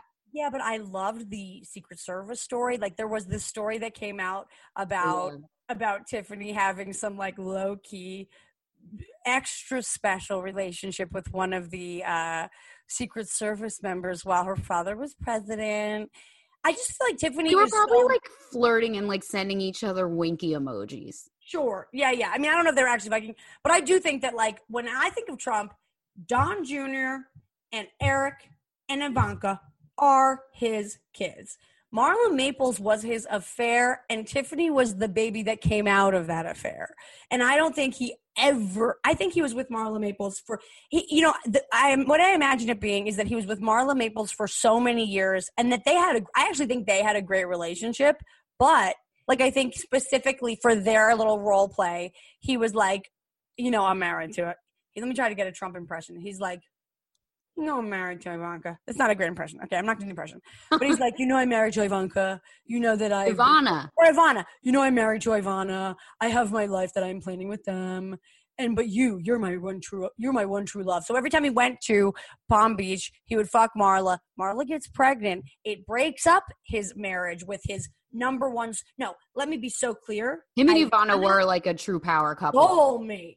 No. They still are. They are soulmates. When you see her talk about him in interviews, even to this day, she's so fucking in love with him. It's insane. Mm-hmm. Ivana is so proud to be the mother of Trump's kids, and they had to divorce for her own pride. He did have this illicit affair with Marla Maples for a million years, and then she did get pregnant, and that is what ended their marriage as far as I understand. But no. Ivana wants to be on record. No, she said, even there was an interview I watched a few years ago where she was like, to this day, I am still his number one first call.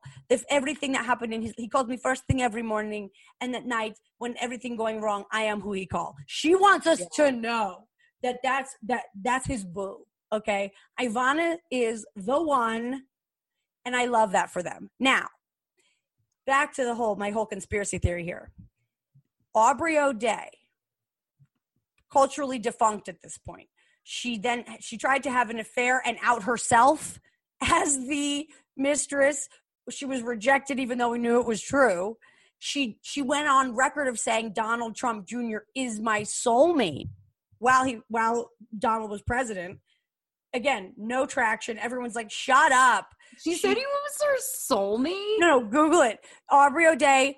There's tons of articles that are out where it's like Aubrey O'Day claims that she basically she was like, I need to follow her. What a willing to wait out Vanessa. Her. No, I love Aubrey O'Day. I've felt connected to her from day one. I think she is born to be in the spotlight, and she actually is so talented. She is an incredible dancer. When she was on that Diddy show, there was no question about who the star of the show was. Okay, so now Shayna Moakler. Married to Travis Barker. It's got two N's. I know. I always want to call her Shauna, but it's not. It's Shanna. It's Shanna. Yeah, it's not Shayna. It's not Shayna. It's Shanna. Yeah. Okay. But let's be super fucking clear. If there was ever a character on television or off who would be slashing someone's tires without actual proof, and maybe they're even wrong about it, it would be Shayna Moakler. Shanna, yes. Is she gorgeous? Yes. Was she a Miss USA? Yes. Are her two baby daddies fucking dope? Absolutely. To have Oscar De La Hoya as your first husband / baby daddy, and then Travis Barker as a second, love these choices. She rocks, okay? Yeah. And her daughter's gorgeous and looks like a clone of her. No, they're all gorgeous. She is cool. They're cool as hell. Except that I think the issue with Shauna is an issue that we see, like the Kardashians are Shauna Moakler's nightmare, right? Because Travis and Oscar, both of the men that she's in love with, talents. These are talented men. These are the best of the best of the best in class, right? The Kardashians are reality stars. Now, Shanna actually has a one-up on them because instead of just being from a rich place, she was like Miss USA. Like, she actually came from nothing, became something, entered Hollywood. Kind of cooler than any of the Kardashians can say in terms of, backstory, right? But she didn't have any staying power. Well, okay, and I think partially I guess all I'm trying to say is her version of the story where the Kardashians have been sabotaging her marriage from the beginning is garbage. And I think that she is devastated that her big push to be Mrs. Travis Barker, the reason that they got divorced is because they had a toxic relationship, which they broadcast purposefully in a 1-season run of Life with the Barkers or whatever it was called. And it was so chaotic and dysfunctional and painful that it did not, it had Brittany Federline staying power. It was like, ugh, I actually don't know if we want to keep, you might as well just fucking watch the coronavirus count go up and up and up. It was just like tragic. Is it that bad? I don't remember. I think that they were really a bad couple. I think very hot. I think it was a very hot couple. And I love a toxic sexual illicit affair. I certainly do. And, you know, when I look at Shayna's chart, like we know that Travis has a thing for Aries. Well, she's a super duper Aries. So I think she also sees Kourtney as a real like match mirror rival. But in her mind, Kourtney did nothing to, she was the sister of the girl with the sex tape. Now they've been on reality TV, but even Poosh is such a hilariously cute veil at a business. She just wanted to do something where she could shut her sisters the fuck up about telling her that she did not do anything. Okay. Kourtney has no interest in working. She has no interest in being a media conglomerate. She has no interest in, she actually didn't even have interest in dating that much until she and Travis finally came together. And while I do think the Kardashians are super incestuous in general, I do not think that Kim K and Travis had any type of affair. I think Aubrey O'Day is so excited that she was there when there was maybe a Jordan Woods style kind of kissing moment between these old friends. Okay. But that's it. And I think Shayna is loving this moment because it is the only shot at us even hearing her name ever again for the rest of her life. And she's calling TMZ going, I'm walking into this restaurant, come interview me about Kim K. Aubrey. My girl Aubrey just outed it. Aubrey and Shanna are just like, whatever, get in there, get in the ring. They're doing whatever they can to just fucking jump into the storylines and milk it for whatever they can because they actually have not been commercially successful in the way that we expected both of them to be. Yeah. I agree, and I love it. Rant. Sorry for my epic rant, but I'm very passionate about this. I agree with what you're saying. I do think, actually, yeah, now you're making me rethink my stance that they did hook up because... You guys, there is growth available at Space Trash. I just want you, this is an educational, mind-opening show. Tell me, what did you think before? What do you think now? I thought that Kim probably did hook up with him because I do think that all the sisters are really fluid with sharing men, but... Yeah, but he's not her type. She doesn't like him. They might have gotten wasted and made out. No, Kim does not fuck skinny white dudes. Ever. She's too thick and curvy. Like, Kourtney is. But he's so small. Hot. And like Travis? I don't know. I think he looks so, I do feel like he looks a little bit like a skeleton just like creeping back into his cheekbones.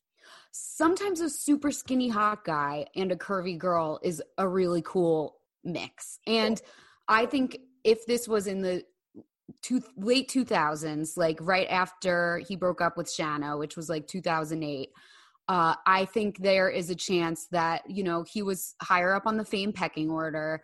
Kim was just starting to pop off. I think there's a chance that, you know, they crossed streams for a month or two.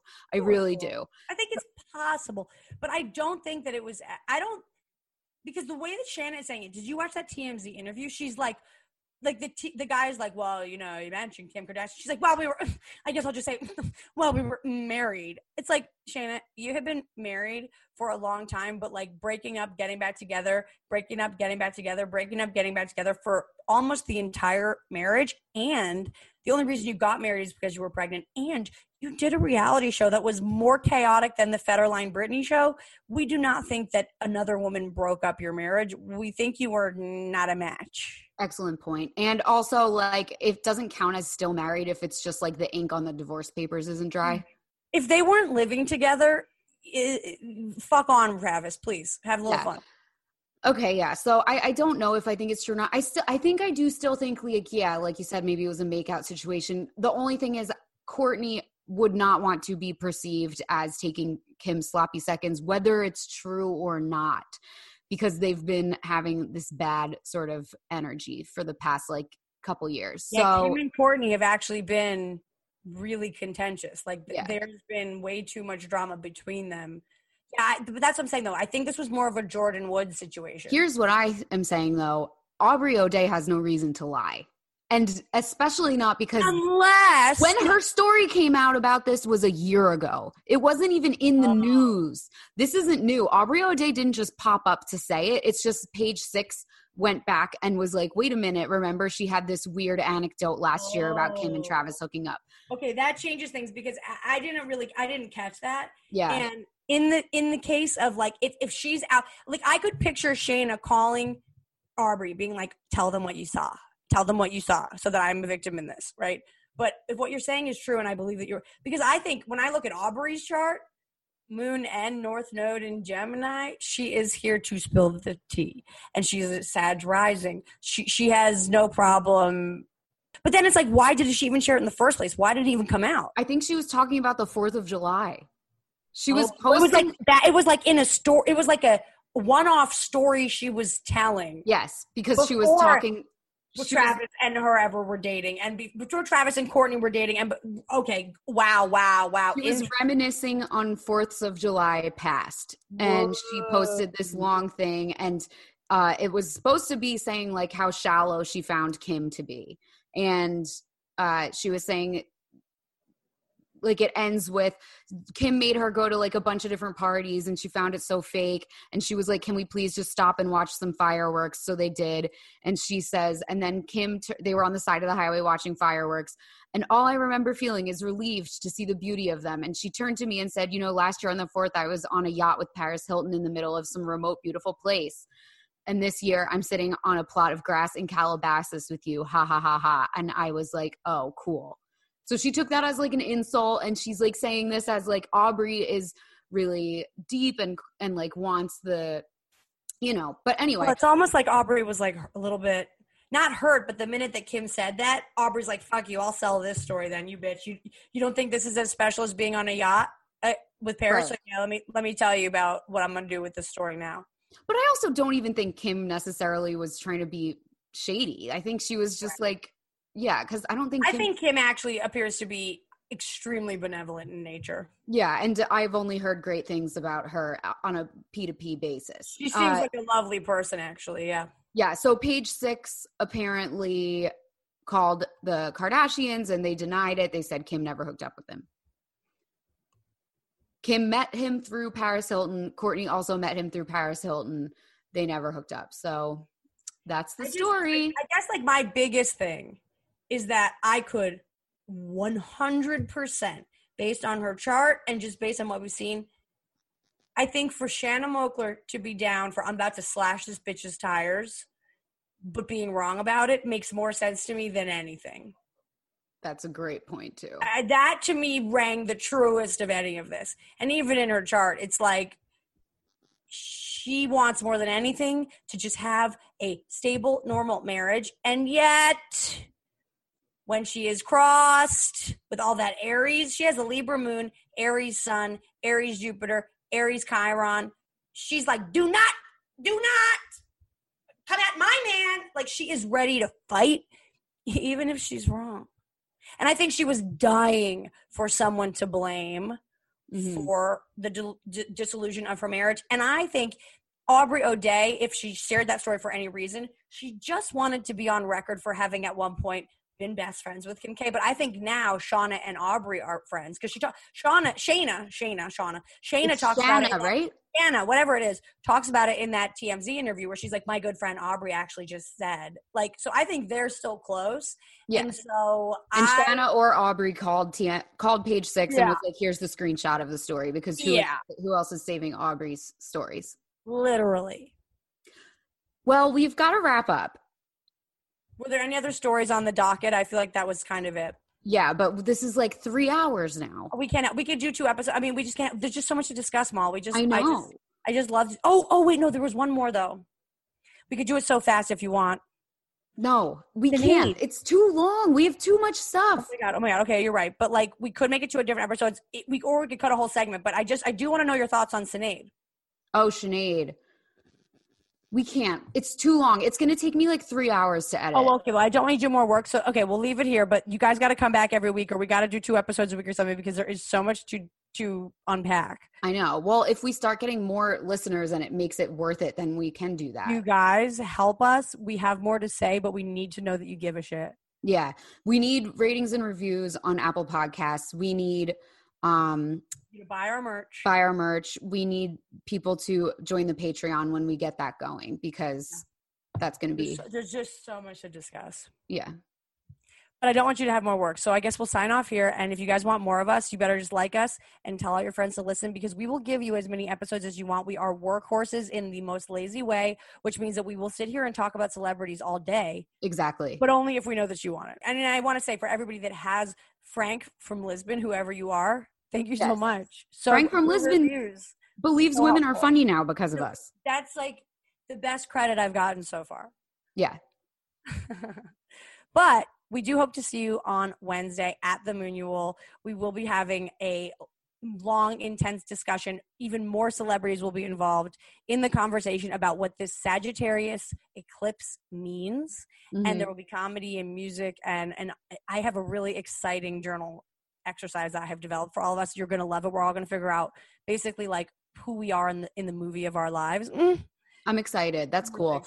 And I'm going to do my Sagittarius PowerPoint. And the thing that I already know about Sagittarius off the top of my head is that it is the pop star sign. Ooh. Like, there are more pop stars in Sagittarius than any other sign. Well, I'm so looking forward to your presentation. They are the most – no, I have gotten more out of your PowerPoints than like almost anything out of the Moonual so far. Like, it is the best reporting we've got on the Zoom to date. And I'm so grateful that you're a part. That's crazy. Everyone follow the Moonual at the Moonual and follow us ourselves on Twitter and Instagram. Mm-hmm. Thank you so much. We love you. Bye. Space trash. Trash in space. Space trash. Lifestyles of the rich and Uranus. Space trash. Celebrities, they're trash, but the astrology can help us understand. Transmission incoming.